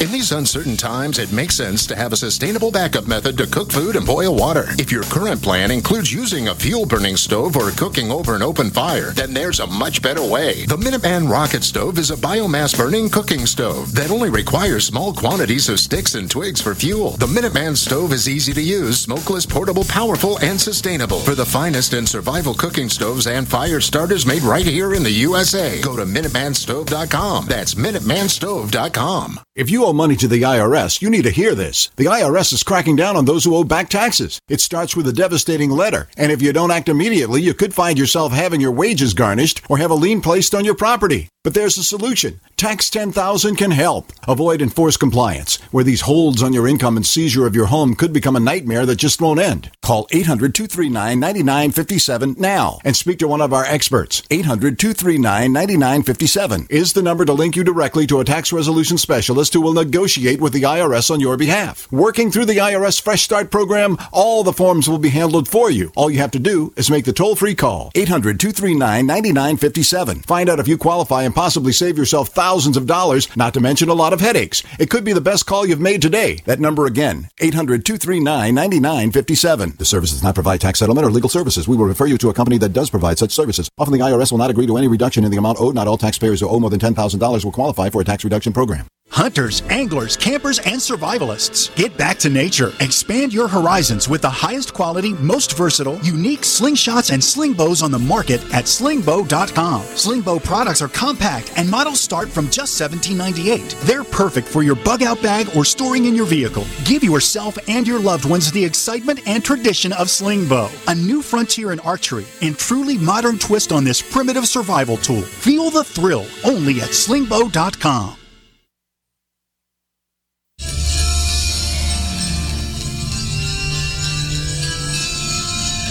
Hi, this is Bryce Abel. I'm the producer of Dark Skies, the co-author of AD After Disclosure, and you are listening to the Paracast, the gold standard of paranormal radio.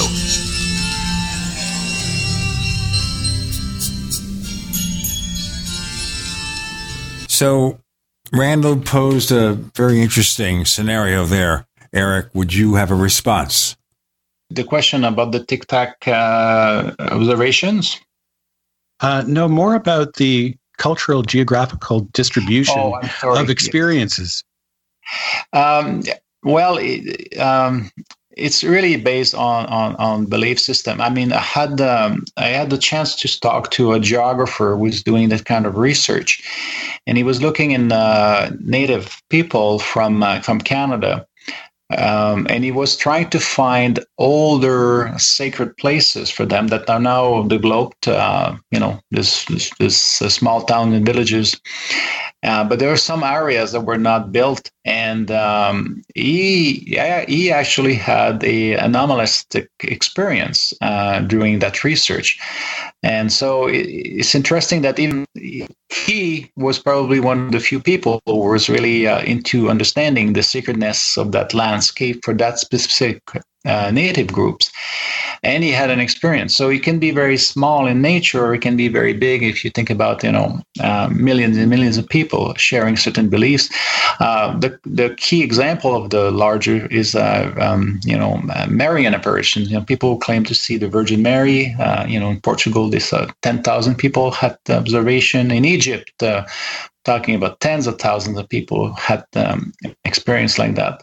So that map would be actually very complex, because you could go to a very small, very tiny number of people to a very large number of people. So it would be complex things to do, but also could be quite interesting. Have you done any of that, tried to actually plot out geographically the different types of phenomena as they're associated with the cultural background? Yes, there are people who do that kind of research in academia, but they don't pay any attention to the anomaly or the whatever people consider something as divine manifestation or sacred manifestation. But there are definitely people in the sociology of religion, for instance, who do this kind of association, but they don't. At best, they just say, we don't know what happens, and we're not looking into it. So that's different types of research, I would say. This is really interesting because you also work as a strategic analyst at the Center for Operational Research and Analysis as part of the Defense Research and Development here in Canada. Now, the paranormal and these types of experiences could actually be used, I would think, in a defense type of way, a type of psyops, for example. And we've got people like John Alexander who says that, well, yes, in fact, the beliefs of people and cultures are used in a military context. How do you think that might fit into the picture here with the case of UFOs? This goes back to an older subdiscipline called the sociology of rumors. Try to understand how a rumor sticks and others don't. And definitely, if you want to spread a rumor to help you in military terms or to achieve some strategic objectives, you have to pick something that people are already believing in some ways. So I was discussing that recently through my work, and one of the fascination they had is there's this rumor in the United States, in Washington, D.C., that there was a satanic club through a pizzeria near the White House that, abducting children. I mean, there's absolutely no foundation to this story after people researched it carefully. But they were asking themselves why the story is sticking. And a lot of people make stories every day, but they don't all stick. Then you have to look into the culture and the social context of the United States where, there's a lot of people are worried about governments. They don't trust government. And so you had, child abuse into that mix, and it can stick. So when they do, people do information operations, that's what they do. The question is, was the UFO phenomenon used also for some information operations? Some people claim that it actually happened. I would say it maybe. I would say that in Canada, we certainly didn't do that. But again, this if it's true, then it actually enhanced the belief in UFOs as an alien phenomenon, and therefore, again, it may create conditions for genuine anomalies to occur. Okay, a genuine anomaly could be the same as a genuine experience. Are we talking about a genuine experience or an independently objective material craft? When you say a genuine anomaly. When I say genuine anomaly, I speak in parapsychological terms. So information was acquired through non-normal means, or matter was altered through non-normal means. That's what I mean. That's okay. The meaning. So some things people had a real experience. We're still not sure exactly what it was, but the experience was real. It wasn't just something that was made up like a hoax. Correct. Right. Okay. That's pretty interesting. We could even look back, I would suggest, to something like the Robertson panel that far back, where people were concerned that the reporting of UFOs could actually cause more problems than the UFOs themselves. And therefore, they brought in measures to try to downplay the whole thing. Yes, that was, I would say, part of the paranoia of the Cold War, especially the early days of the Cold War, where they were so worried about what the Soviet Union might do. I think the research have shown since that they were a bit exaggerating. But yes, it's an example of what people worried about. And it's important to understand that an idea or a rumor will stick because the social context is actually favorable to it, and it's very hard to change these things. So, if we want to tell a story, but has no socially speaking or culturally speaking, makes no sense. There's no amount of disinformation that will actually make that information to stick. It just doesn't work. So we really have to look at the social context. So the point I'm trying to make is that the people who do information operations are not almighty, far from it.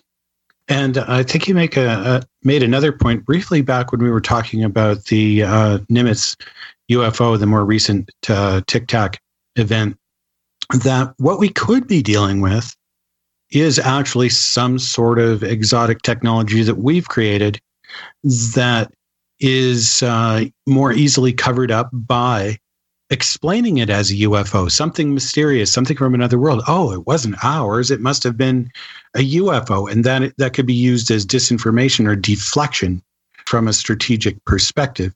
I think they did that back also in the early modern era with those skyhook balloons that people were reporting, but they were secret and people couldn't say, well, it was a secret project.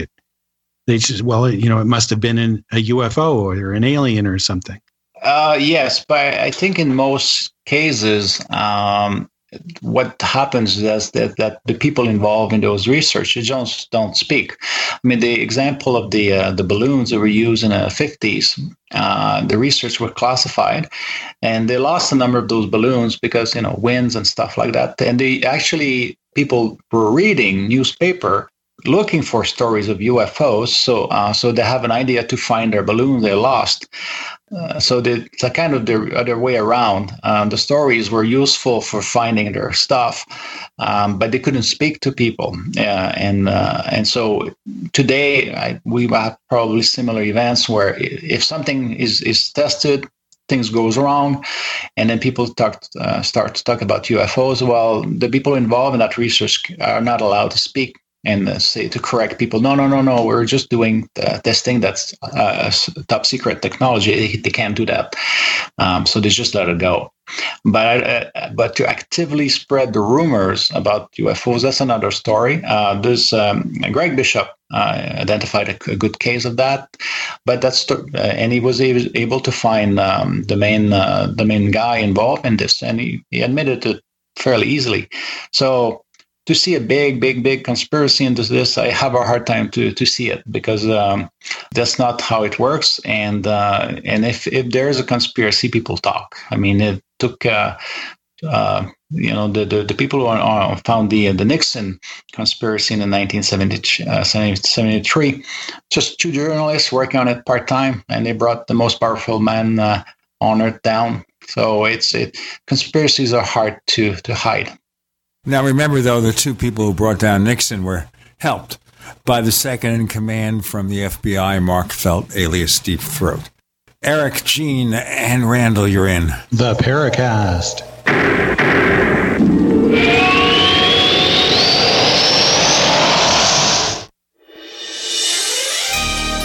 Thank you for listening to GCN.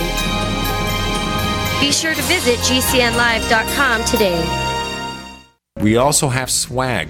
We have all these exclusive Paracast things that you can buy. We've got 60 or so different items, and entails t-shirts, sleeves for notebook computers, iPad cases, mouse pads, the Paracast Jumbo tote bag, all sorts of t-shirts and jackets and stuff like that for men and women. We have a Paracast aluminum water bottle. All this stuff, you go to store.theparacast.com, store.theparacast.com. What makes it special is that the items are the best quality, great t-shirts, fabrics, and they have our official logo on them. That's what makes them special, in multiple sizes and colors. We even have stuff for children, stuff for women, stuff for men. We have all sorts of sizes, like small up to X large. A lot of good stuff. That's the swag from the Paracast. You go to store.theparacast.com, stop by, and take a shopping tour. Message and data rates may apply. Please don't text while driving. If you've been in business more than 20 minutes, you've probably printed your logo on all kinds of promotional products. We all know logos work because they're on everything from the top of skyscrapers to the bottom of shoes. Ever wondered why or how to best use your logo to grow your business? Let us show you today for free. We're 4imprint, promotional product experts at your service. We're giving away the latest issue of Amplify, the digital magazine that reveals promotional product success stories absolutely free to everyone who texts UP77 to 88988. At 4imprint, we make your logo look perfect on thousands of promotional items. With our 100% guarantee, it'll be right the first time, on time, every time. Your free e-magazine will reveal invaluable insights that can attract new customers, build your brand, and grow your business. Get the latest issue of Amplify absolutely free by texting UP77 to 88988. That's UP77 to 88988.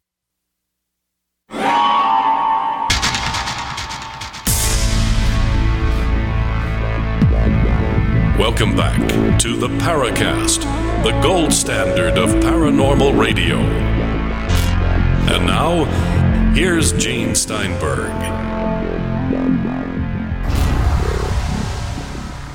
I want to bring up another subject here quickly because it's something in your book. Barney and Betty Hill, perhaps the most famous abduction episode outside of Pascagoula or Travis Walton or Whitley Strieber. What are your observations? Well, this is a well-known case. It's just a case that was produced into a book and then a TV film. Was discussed extensively. Betty was actually involved in the UFO movement, and she had an interest in the UFO actually before her experience happened. This one is interesting because again the timing and when it happens, the situation of the couple. They were a mixed couple in terms of racial background, and in America at that time. So that case has a lot of social underpinnings that are very important to understand what happened to them. One of the things that I like to underline in my book when I say that maybe Barney was quote unquote hallucinating or seeing a boss in the sky. I'm not saying there was a physical boss there. It's just that something looks like a boss. So for those who read the book, I encourage them to think about. I never meant to say that they're actually saying something physical, but they actually had a shared telepathic experience at the time. They, in turn, interpreted as a UFO event. Part of me has to ask, where these telepathic experiences are coming from, because we're still talking about cause and effect. So is it sufficient to simply say that people's unconscious is conjuring this stuff up and then passing it along to someone else? Or no, research on telepathy is ongoing, but I think a few things that we know is that the unconscious mind will use telepathy as an alternate channel when there's something that needs to be expressed. So it's not something that happens all the time. That's the first thing. The second thing also is that for that to happen, the two or more people involved, they have to have something in common. The most usual situation is people who like each other, a couple, parents and their children. So they have this deep bond. But you may have people have a bond also based on other issue, member of community, member of a church, member of a association, and they know each other well, or people who actually share the same worries about the future of their community. There has to be something that connects these people to some emotional level. Why would that manifest in the form of an unidentified flying object, though? That's what I'm wondering. Like, you would think it would, manifest in a way where if, if their community church burned down and you have a connection between them all in that particular manner, that perhaps instead of seeing, a UFO, they might see, interpret some anomalous phenomena as a visitation from an angel or something like that. Boy, and it does happen. I mean, the explanation I give is through all forms of those shared telepathic visions.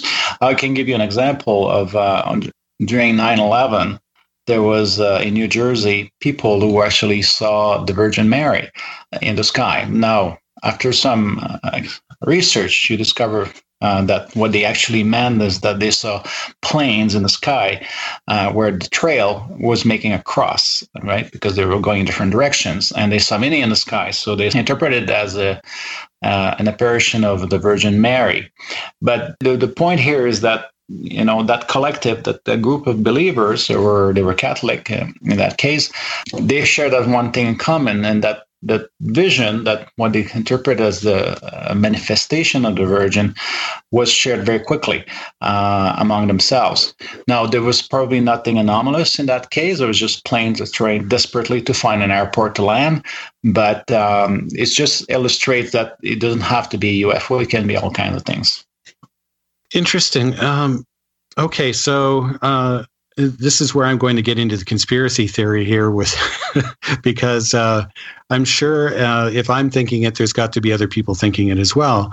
Isn't it rather convenient from the perspective of a defense organization who doesn't want the public to know that there are actual alien craft, for someone who's a strategic analyst working in the Defense Department to simply write it all off as some sort of a mental fabrication? Well, we have to be. Let's make that statement in context.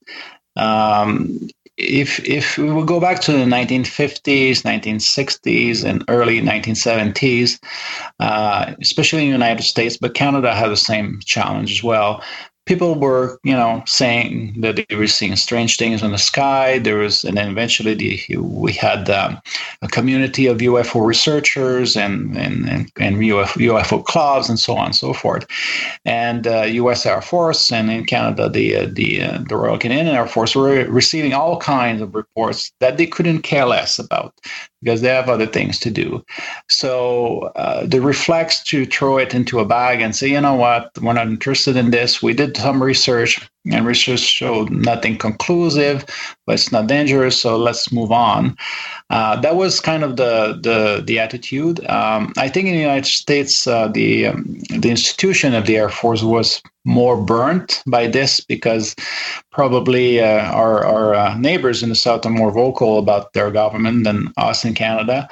And so they're more apprehensive. And when people start talking about UFO, they just run away. They don't want to be involved because they don't want to be misquoted, and etc. But the reality is that in the defense establishment, this is a non-topic. I did research myself to see if there was anything written even in the classified world, and there was very, very little. And the little was absolutely of no interest whatsoever.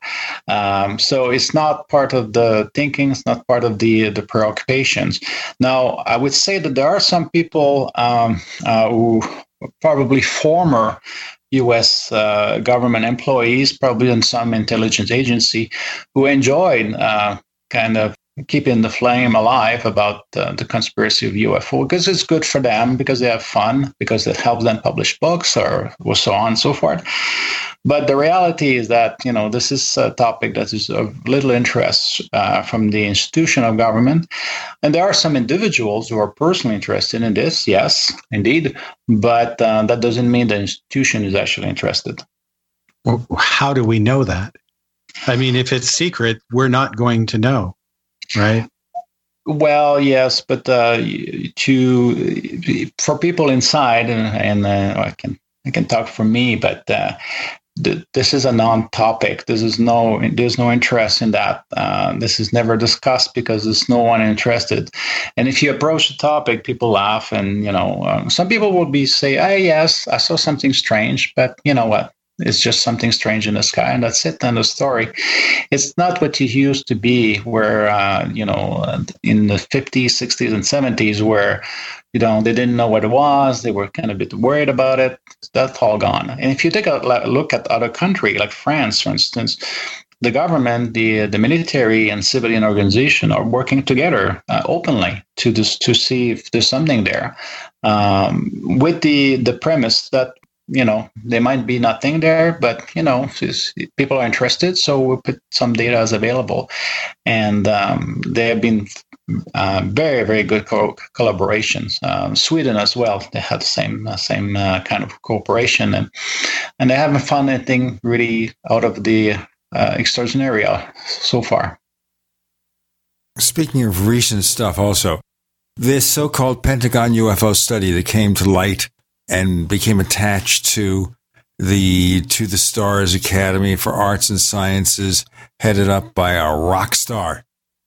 Do you have a perception of that, and whether that has had any value to researching UFOs, or is it just a sideshow or nothing, a flash in the pan? We'll have that question answered if there is an answer, and maybe there's not. Okay, with Eric Ouellet and Gene Steinberg and the one and only J. Randall Murphy. There can be no substitutes. You're in the Paracast.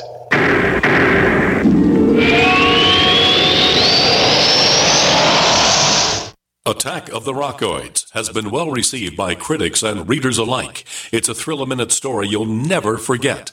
A former U.S. military intelligence officer is haunted by intense dreams about a beautiful woman pleading for his help after a terrible battle in outer space.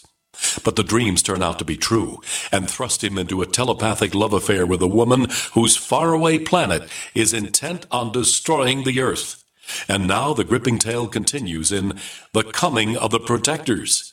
It's the second book of the Rockoids trilogy, a galaxy-spanning adventure that pits our hapless heroes against powerful, fanatical enemies that threaten the lives of freedom-loving beings everywhere. Attack of the Rockoids and The Coming of the Protectors. Classic science fiction at its best, available now. For more details, visit rockoids.com. That's ROCKOIDS.com. Hello, this is Dr. Bill Deagle, MD of NutriMedical.com, announcing the breakthrough Red Deer Velvet DR. It delivers the protected building blocks of all organs and tissues, allowing your own stem cells as architects and engineers to regenerate you. Not since fetal life, when aging does not occur, has such an amazing NutriMed been available to help heal you and regenerate you. Anti-aging requires that you correct mineral, activated nutraceutical, and jump the gene defects and poor diet you have to deliver the cellular tools for regeneration. You must remove old damaged cells and replace them with your young healthy cells to wind the biological clock to a younger you. Order your Red Deer Velvet DR now at NutriMedical.com 24/7 or 888-212-8871. That's NutriMedical, N-U-T-R-I, Medical, MEDICAL.com, or call our order line 888-212-8871. In these uncertain times, it makes sense to have a sustainable backup method to cook food and boil water. If your current plan includes using a fuel-burning stove or cooking over an open fire, then there's a much better way. The Minuteman Rocket Stove is a biomass-burning cooking stove that only requires small quantities of sticks and twigs for fuel. The Minuteman Stove is easy to use, smokeless, portable, powerful, and sustainable. For the finest in survival cooking stoves and fire starters made right here in the USA, go to MinutemanStove.com. That's MinutemanStove.com. Attention business owners and independent contractors. This is a money-saving message from Tax Mediation Services. If your business owes $20,000 or more in taxes, we can help you today, right now. Listen, dealing with the IRS is no picnic. It's an intimidating and extremely stressful process, and you don't want to go it alone. Our attorneys know every law, every tax break, and every possible opportunity to help you resolve and reduce your tax debt. And if you owe more than $20,000, you may be at the top of their hit list. So don't take your tax debt lightly, because it will not go away on its own. The IRS can seize your bank accounts, your home, and even shut down your business. Call our tax experts today at 1-800-318-4349 and let us deal with the IRS while you focus on your business. That's 1-800-318-4349. Again, that's 800-318-4349. This is Fred. Hi, I'm Fred. Fred's a repeater. I tend to repeat. Fred has a business. I do have a business. And a problem. Fred repeats the same tired advertising over and over, and now it doesn't work. Over and over. But Fred is about to see a vision. I'm seeing a vision. Advertising on the Genesis Communications Network is the smart way for Fred to reach his potential customers with the most affordable national advertising rates, period. Get started today with GCN, the Genesis Communications Network. Just email advertise@gcnlive.com. We'd like to hear from you. If you have a comment or question about the Paracast, send it to news@theparacast.com. That's news@theparacast.com. And don't forget to visit our famous Paracast community forums at forum.theparacast.com. See, I compliment people sometimes. That's because you're very complimentary. I sure am. I resemble that remark. Eric, what's your response? Well, I think there was somebody there with good intentions, try to see, what do we know about this, and then get some people, younger people interested in the topic to, make the curriculum more interesting. I think there's nothing more than that. Okay. I think it's kind of a flash in the pan myself. We're not hearing too much about it now at all. So there was the flurry. At least we got the Washington Post and the New York Times publishing supposedly positive information, but they're still looking at UFOs, like so many people, in the framework of it's ET is here. And Eric, what do we do about that? If the vast majority of those interested in the subject are looking for ET, the media is looking for ET. How do we change any of that? Is it possible? No, the media is just one thing that one of the fundamental dynamics of the mass media, and the one that makes money, they cater to what people want to hear and what they want to read about. So if the majority of the population has a ETH interest, then they will report that way. So they're always, I would say they're behind the curve. Sometimes they will break a story that will change perception, but most of the time they are behind the curve because they're there to, make sure that people, read the newspaper, watch their newscast, so they can, generate revenues. It's a very simple answer to this issue, but they tend to be conservative in that way, in the sense that they will produce what people want to hear. And I think in the United States, some news media and news organization are aligned with certain political parties, and others are with other parties. I think that's not a big secret. And so they cater news to what people want to hear and on topics that people are interested in. Well, the other thing is, of course, remember, the news, especially in the U.S., is a profit-making enterprise. It's about ratings. If Fox News tomorrow, I believe, found they could make more money from becoming liberal, get a bigger audience, don't you think they'd change? Yes, the problem is that they have competition, so they would have to compete with the New York Times and other news outlets. But I cannot see Fox News to really make a big story about some liberal program that works very well, and we should celebrate it. That their viewership are not interested in that, so they won't do that. But yeah, I mean, theoretically, if the mood change and let's say the United States become the ranks of the conservatives would be shrinking, then Fox News would move on for sure.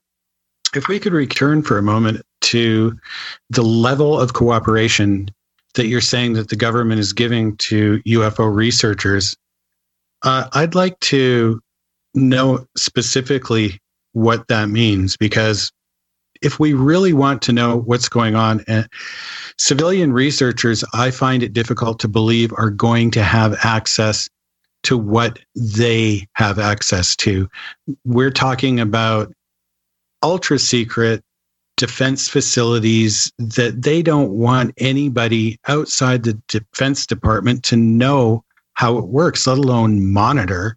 They can track things in space, down to floating nuts and bolts. They've got satellites out past the moon. We don't have people in positions who can monitor what's going on with those. We just simply have to take their word for it. So I'm not really sure that I'm ready to accept that they're telling us everything. Well, the problem is that if they use a sophisticated system to a radar or other sensing system, they don't want to reveal these systems because, the other side, whether it's Russia or China or any other potential adversary, we don't want to give them information. So by accident. So that's the first thing to keep in mind. Is things are kept secret, not because there's a big conspiracy behind, but simply because, these things are to gather intelligence on other humans, and they don't want our adversary know about that. So that's the first thing. And two, well, yes, there's people inside, of course, they can't talk, but, in this age of whistleblowers, I mean, who brought data, like tons of data. If you think about some website that have been famous lately about that. I mean, if there would be something about UFOs, I would think that the beans would have been spilled out pretty long time ago, and yet nothing. Well, that's not true. It has been spilled. We've got Freedom of Information Act documents that clearly say that pilots have chased these objects and they've been tracked on radar so many times now that it's taken for granted. Even the original projects from back in the 60s were classified as secret. They studied them for 20 years. You had Ruppelt himself come out and say that their own scientists back in the day determined that what we're dealing with is something alien. They figured at that time probably interplanetary. And that particular document, known as the Estimate of the Situation, was ordered destroyed. But he saw it himself. We've had people come out and say, look, what's going on behind the scenes is far from the way you're describing it, Eric. Well, I'm sorry, but the governments, the various governments, whether it's Canada or United States, they declassify data. So, sometimes under pressure, sometimes more willingly. It depends on the case and the time frame we're talking about. But if there was documents proving that the government has extensive knowledge about an alien civilization visiting this planet, they would be out. And definitely we don't have that. We have stories of jet fighters chasing stuff. Yes, we have stories of military personnel that interpreted their experience as maybe aliens, but again, that's their personal interpretation. There would be an institutional collective decision that continue throughout time that there would be extensive knowledge about an alien civilization. There's absolutely nothing about this. And I would think that this data would be out, and in a very strong, well-documented way, they would come out one way or another. And yet we have nothing of that nature. So that's what I mean by the spilling the beans in the real issue. I think that's maybe moving the goalposts a bit, though. I mean, there's a complete difference between saying, well, evidence of an alien civilization and evidence of alien craft in our atmosphere. We have documentation from officials who say that they're not fictitious or visionary, that they appear to be metallic, that they've been tracked on radar and chased by airplanes, that many people have seen them, not only in the military, but in civilian life. It just seems unbelievable that a person would just say, well, none of that really means anything. It's all a figment of some sort of imaginary effect caused by some unexplained psychological phenomena. Well, again, the fact that there are strange things in the sky doesn't make them aliens, because if we go back to what we said earlier, this is a materialistic explanation. So again, we would have the materialistic proof. More to come with Eric, Gene, and Randall. You're in the Paracast.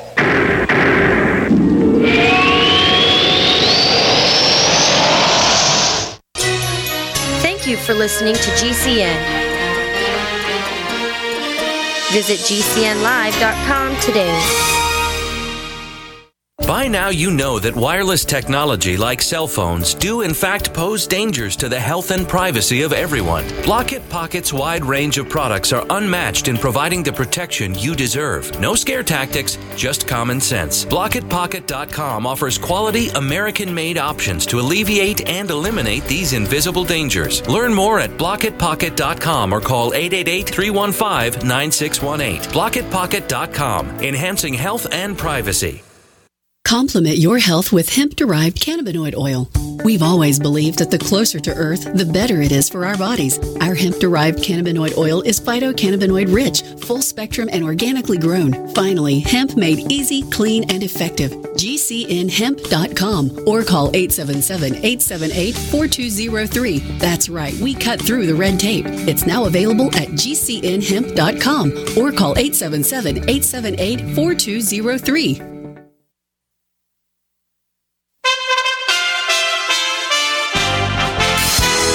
For USA Radio News, I'm Wendy King. Californians are scrambling for help with deadly wildfires that are burning in the state. Some of the evacuation centers have run out of room. Ventura County Supervisor Peter Foy. Any of the public that can help your neighbors, please do that. This is a difficult time for all of us. And as a lot of these closures are going to continue as the winds are going to come back up in the next few days. It's very, very important that we continue to keep this community strong and together. The Camp Wildfire in Paradise has killed at least 10 people. 4 of them were burned in their cars as they tried to escape. Only 3 roads lead to the mountainous town that is surrounded by steep canyons. The main road is the Skyway that runs along the spine of a steep ridge for many miles. There was no way for the people to escape, and many people are still looking for missing loved ones. You're listening to USA Radio News. If you're over the age of 50 and considering buying an annuity in the next 60 days, I have some important news for you. Don't buy an annuity until you understand the pros and cons of annuities. A free book to help you maximize your retirement income from television host and 3-time author Josh Melberg has been released. This book reveals little-known truths about annuity strategies in simple-to-understand terms. Grab a pen right now because we are about to offer you this free book that unlocks the 5 little-known secrets we believe baby boomers and seniors should know before buying an annuity. Call 800-985-1813 now, and you'll receive a free copy of Josh Melberg's book, Next Gen Annuity Strategies Revealed. As a bonus, we'll also send you a copy of The #1 Mistakes Retirees Are Making with Their Investments Today, and a free DVD on how you can get up to 33% more income in retirement. Call 800-985-1813 now. Again, that's 800-985-1813. Employees of J.D. Melberg Financial have the appropriate licenses for the products they offer. Non-attorney paid spokesperson. Could your house go into foreclosure? Are you behind on your mortgage payments? Does it seem like the bank has no interest in helping you save your home, and you feel like you have nowhere to turn for help? Then we have good news for you. Foreclosure Protection Services can help save your home as they specialize in foreclosure assistance. That's all they do. If you're behind on your mortgage payments, being threatened with foreclosure, have been denied a loan modification, or been the victim of a predatory loan, it's critical that you call Foreclosure Protection Services now at 800-667-9035. Their network of attorneys and their agents are available to speak to you now.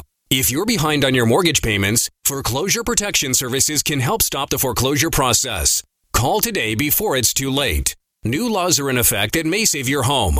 Call Foreclosure Protection Services now at 800-667-9035. 800-667-9035. That's 800-667-9035.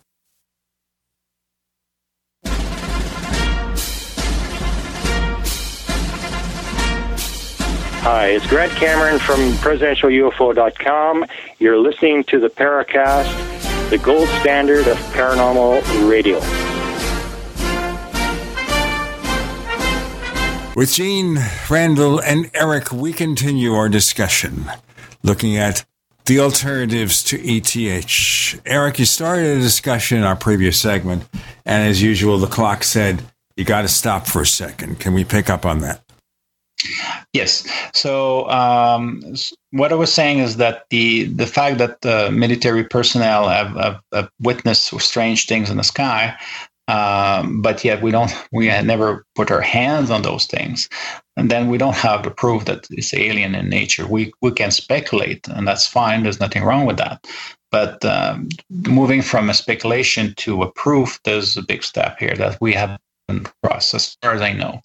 So that's the first thing. But two, we have to remember that the military reporting system for those things, so what is reported, how it is investigated, doesn't lead to looking into the more parapsychological aspects of it. So there might be things, but just they're not investigated. So how we would know? And there are a few situations I'm aware that the questions was raised by the investigator, but it remained as such. So I can give a specific example. The Rendlesham UFO incidents. One of the things that I found personally fascinating is that some people said they heard animals in a farm, the screaming, but that farm was abandoned. There was no animals there for a long, long time, for many years before the incident. So that's raised the question: is there here some of a collective telepathy, but of audio aspects to it? And so that's an interesting aspect of that case. That is, if you look at it from a strictly military perspective, probably the wind, they heard a noise, who cares? And they move on. They're looking for something physical. And so you don't ask the right questions to find if there is something parapsychological involved. That's a big thing here. What questions to ask. And that's what we were talking about earlier in the episode, the fact that UFO research organizations that are busy collecting data, and they're sincere, I suppose, if they're not trying to evangelize the ETH, but if they're not asking the right questions, where do we go? But then again, do we even know what questions, the proper questions to ask at this point? This is the issue, because every question we ask has always some implicit premises, because we're looking for something. And so that's something we have to be clear in our mind. I always use that joke. Is it important to know what people ate before they had a UFO experience? Because if they ate pizza, well, guess what? It's in the shape of a flying saucer if you look at the plate where it's grilled. This is a silly question, of course, but the point I'm trying to make is that if we say, okay, this is irrelevant, then we already decided that the food you ingest and your experience are irrelevant. Like there's no causal relationship. That's fine. But then if you say that certain things have a relationship, then you have to prove that indeed they are related to each other. So the question you ask, you have to be clear in what are the premises behind. So, and most of the questions by UFO organization, they start with the premise there's something physical. They're looking for something physical, a craft. So all their questions are usually, most of their questions are built around that. And then the other set of questions to see if the witness is credible, if there are reasons to lie, but never or very rarely try to understand the witness from his or her perspective and what's happening in the life of that person, because there might be other elements, aspects to the experience that are actually provide far more material to explain what's going on. There has been a theory, a grand theory that combines a lot of paranormal phenomena. So we have UFOs, we have ghost sightings, we have Bigfoot, we have the resemblance that some people have drawn between UFO abductions and near-death experiences. Can we have an all-encompassing theory about everything? Or are UFOs, even if they're collective unconscious, parapsychological, still a separate issue? Well, I think there is one thread that could connect these things, because in the end, any extraordinary experience we have, do those experiences, whether it's a UFO, a ghost encounter, you name it, do those experiences actually carry information that are actually that goes beyond what's going on in one person's head? That information is actually useful for the witnesses because they have produced it through parapsychological means. Then you can connect a lot of things. I'll give you a very simple example. It happened to me not long ago. I was home, heard a big bang, boom. So I ran throughout the house. I was worried there was maybe somebody getting in my house, only to discover that it was a bunch of long play that fell. They fell off. Is it a psychokinetic event? Maybe, maybe not. It's just maybe they fell because, they were ready to sleep at that time. But one of the things I noticed is that when it happened, I was preoccupied with an issue and I was running it to my head for quite some time. And then I realized that the long plate falling off, it sounds like as if my unconscious was telling me, hey, Eric, you sound like a broken record.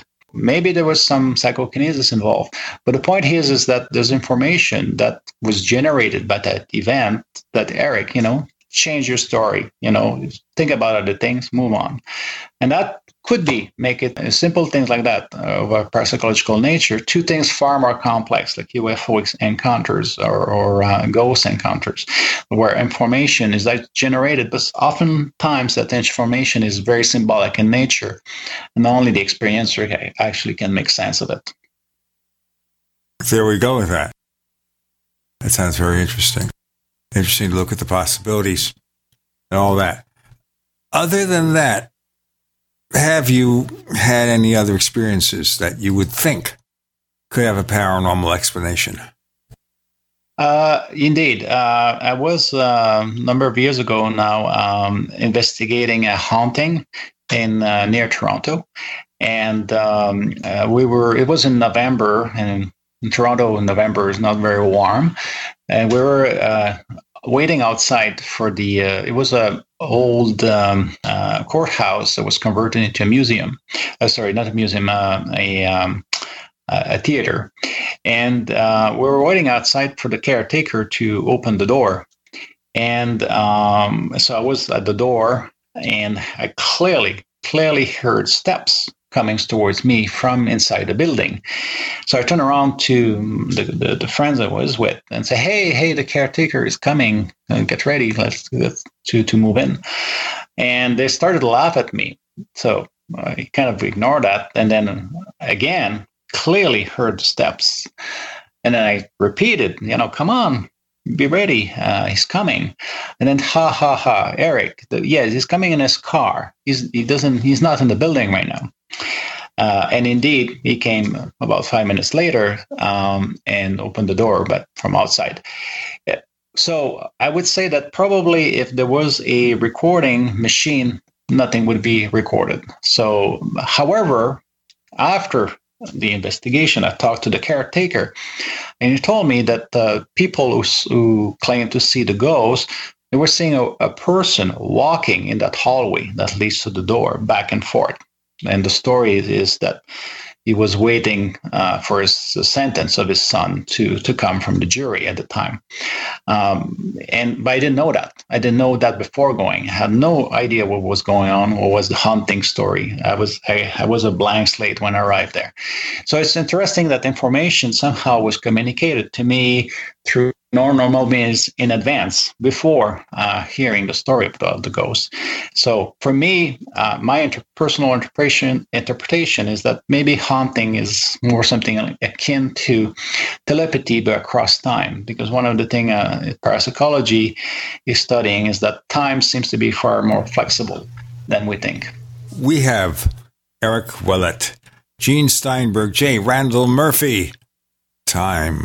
What about a multiverse? More to come. You're in the Paracast.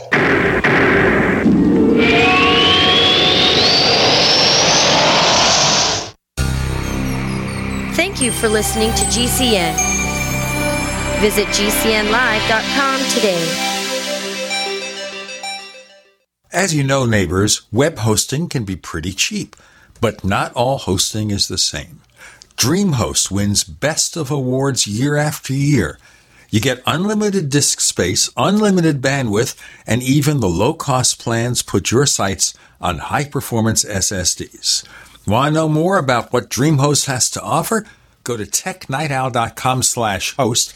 Once again, that's technightowl.com/host. First came Attack of the Rockoids, and it was a critically acclaimed success. And now there is The Coming of the Protectors. A former military intelligence man is contacted by a space woman in a dream that turns out to be a nightmare because evil forces on her distant planet are planning to conquer the Earth. This is gripping science fiction of the classic kind. Attack of the Rockoids and The Coming of the Protectors. Find out more at rockoids.com. That's Rockoids, ROCKOIDS.com.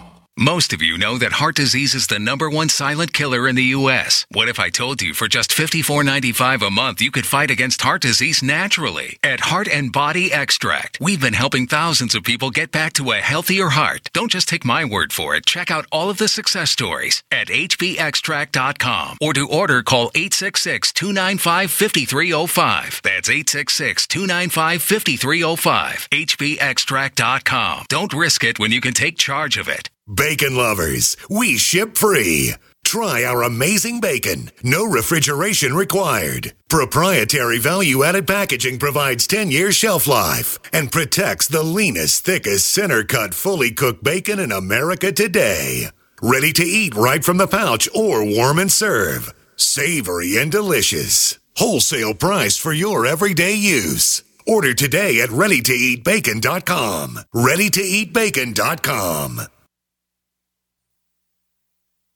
Are you afraid to go to the mailbox because of letter after letter from the IRS? Are they stacking on more and more penalties and interest? By now, you know the problem won't go away on its own. Don't let the IRS chase you to your grave with penalties and interest and liens and levies. You need real help now. I'm Dan Pilla. I wrote the book on tax debt settlement, and I help thousands of people solve tax problems they thought couldn't be solved. I can help you too. Call 800-34-NO-TAX or go to my website, danpilla.com. That's danpilla.com. danpilla.com. Have you checked your Google search results lately? Search results are usually the first impression that people form of you or your business, so make sure that they create a positive impression with ReputationDefender.com. What the internet says about you can have a big impact on your life and your livelihood, even if it's not true. Fortunately, you can now control how you look online and in online search results with ReputationDefender.com. Call 800-831-0771 now. That's 800-831-0771 for your free reputation analysis. If you have negative material from an ex-employee, upset patient, or former client, newspaper article, legal issue, social media, or other source showing up in your search results, you can combat it with ReputationDefender.com. Our dedicated experts in patented technology can help make your online search results look their best. Call 800-831-0771 to learn more. 800-831-0771. That's 800-831-0771. Or visit ReputationDefender.com. Hear that? That's the sound of a house being trashed while a gang of thieves ransack the place. And what they don't steal will be destroyed. This year, resolve not to be the next victim of a break-in. Go to faketv.com and discover a device that creates the illusion someone inside is watching TV, even when you're miles away. Security is a mindset, and Fake TV should be part of your security solution. Be vigilant, but not fearful. faketv.com.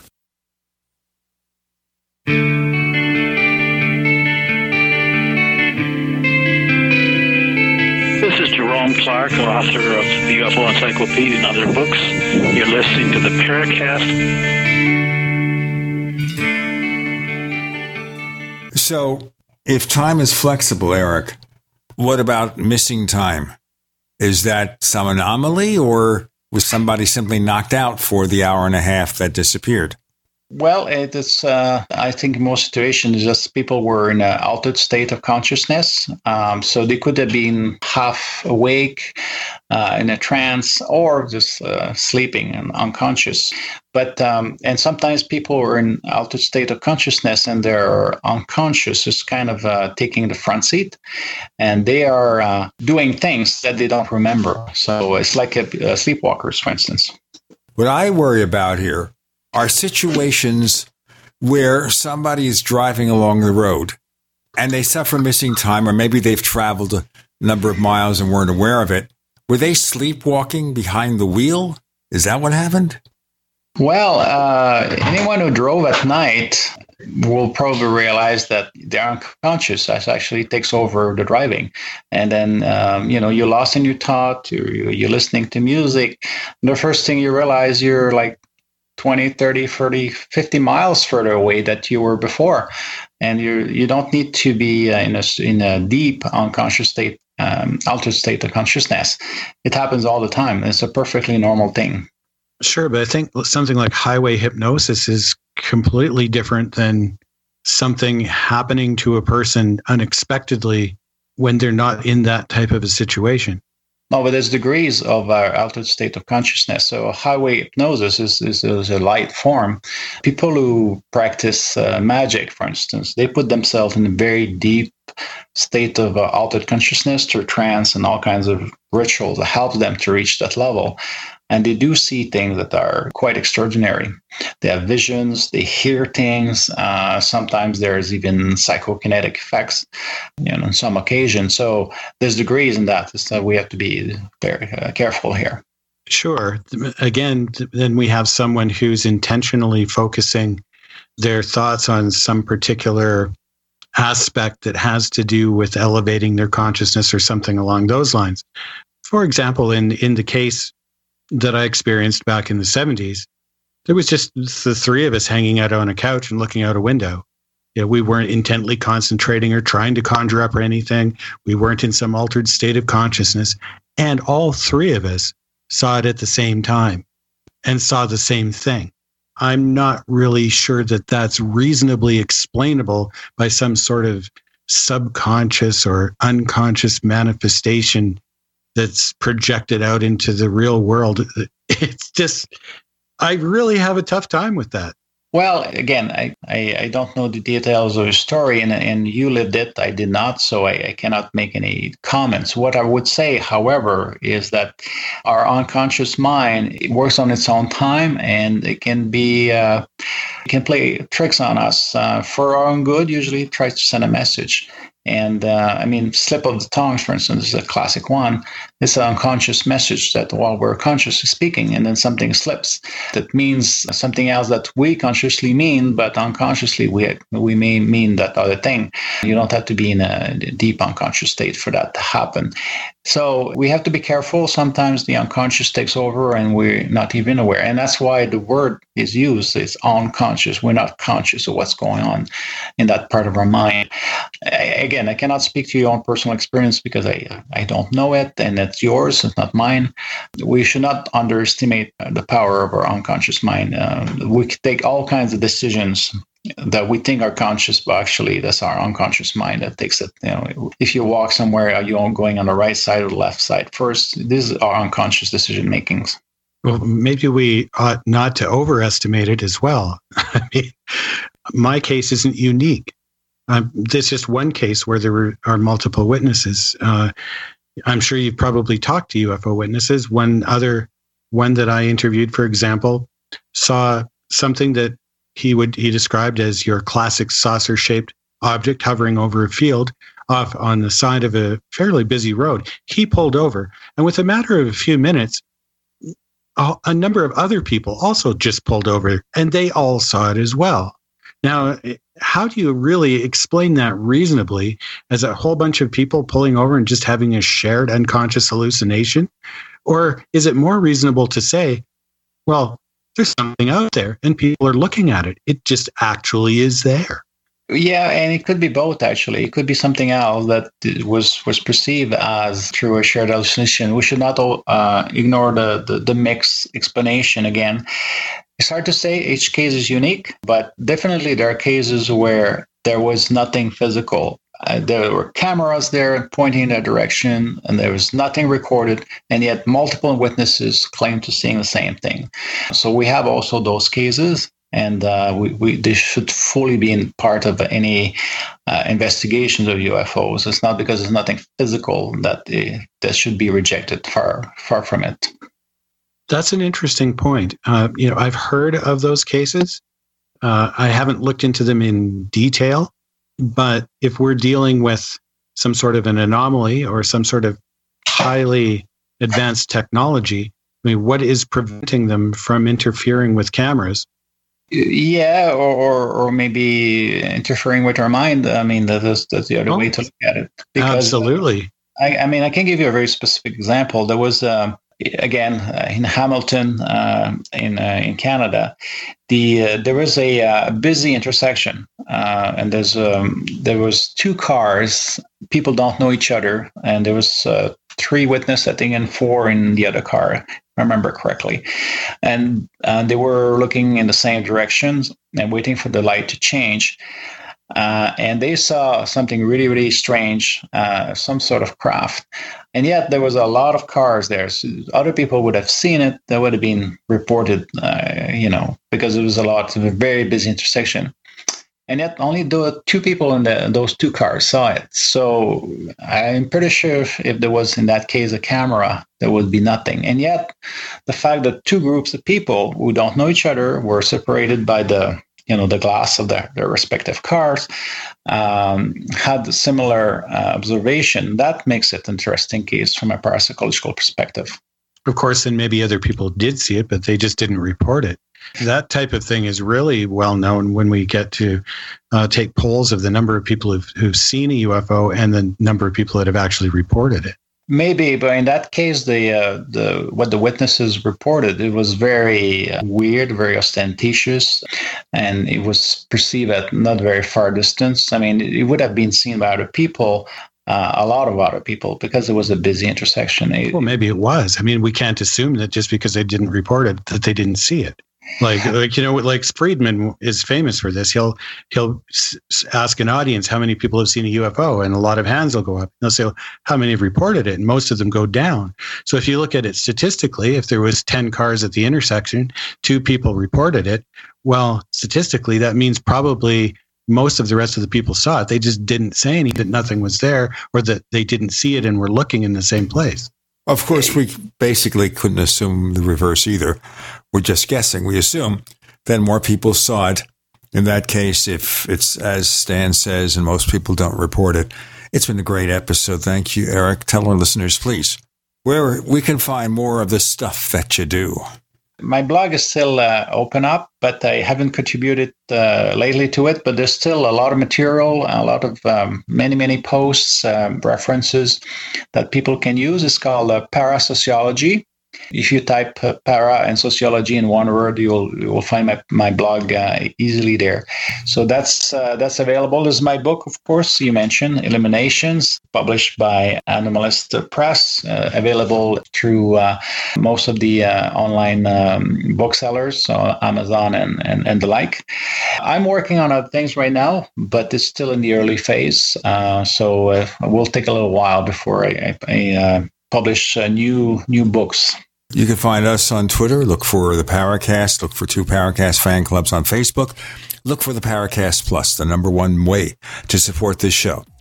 To learn more, go to plus.theparacast.com, plus.theparacast.com. We offer a version of this show free of the network ads with better quality audio, the After the Paracast podcast, and we'll work on other stuff too. We also have a YouTube channel. If you want to check us out, just look for the Paracast. And Paracast Plus, again, is plus.theparacast.com. Eric Ouellet, thank you for joining us again on the Paracast. It was my pleasure. Thank you. And hopefully we'll meet again.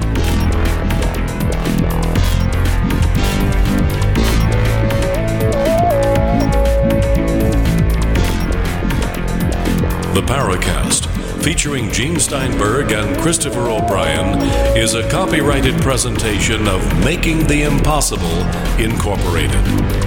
Tune in next week for a new adventure in The Paracast.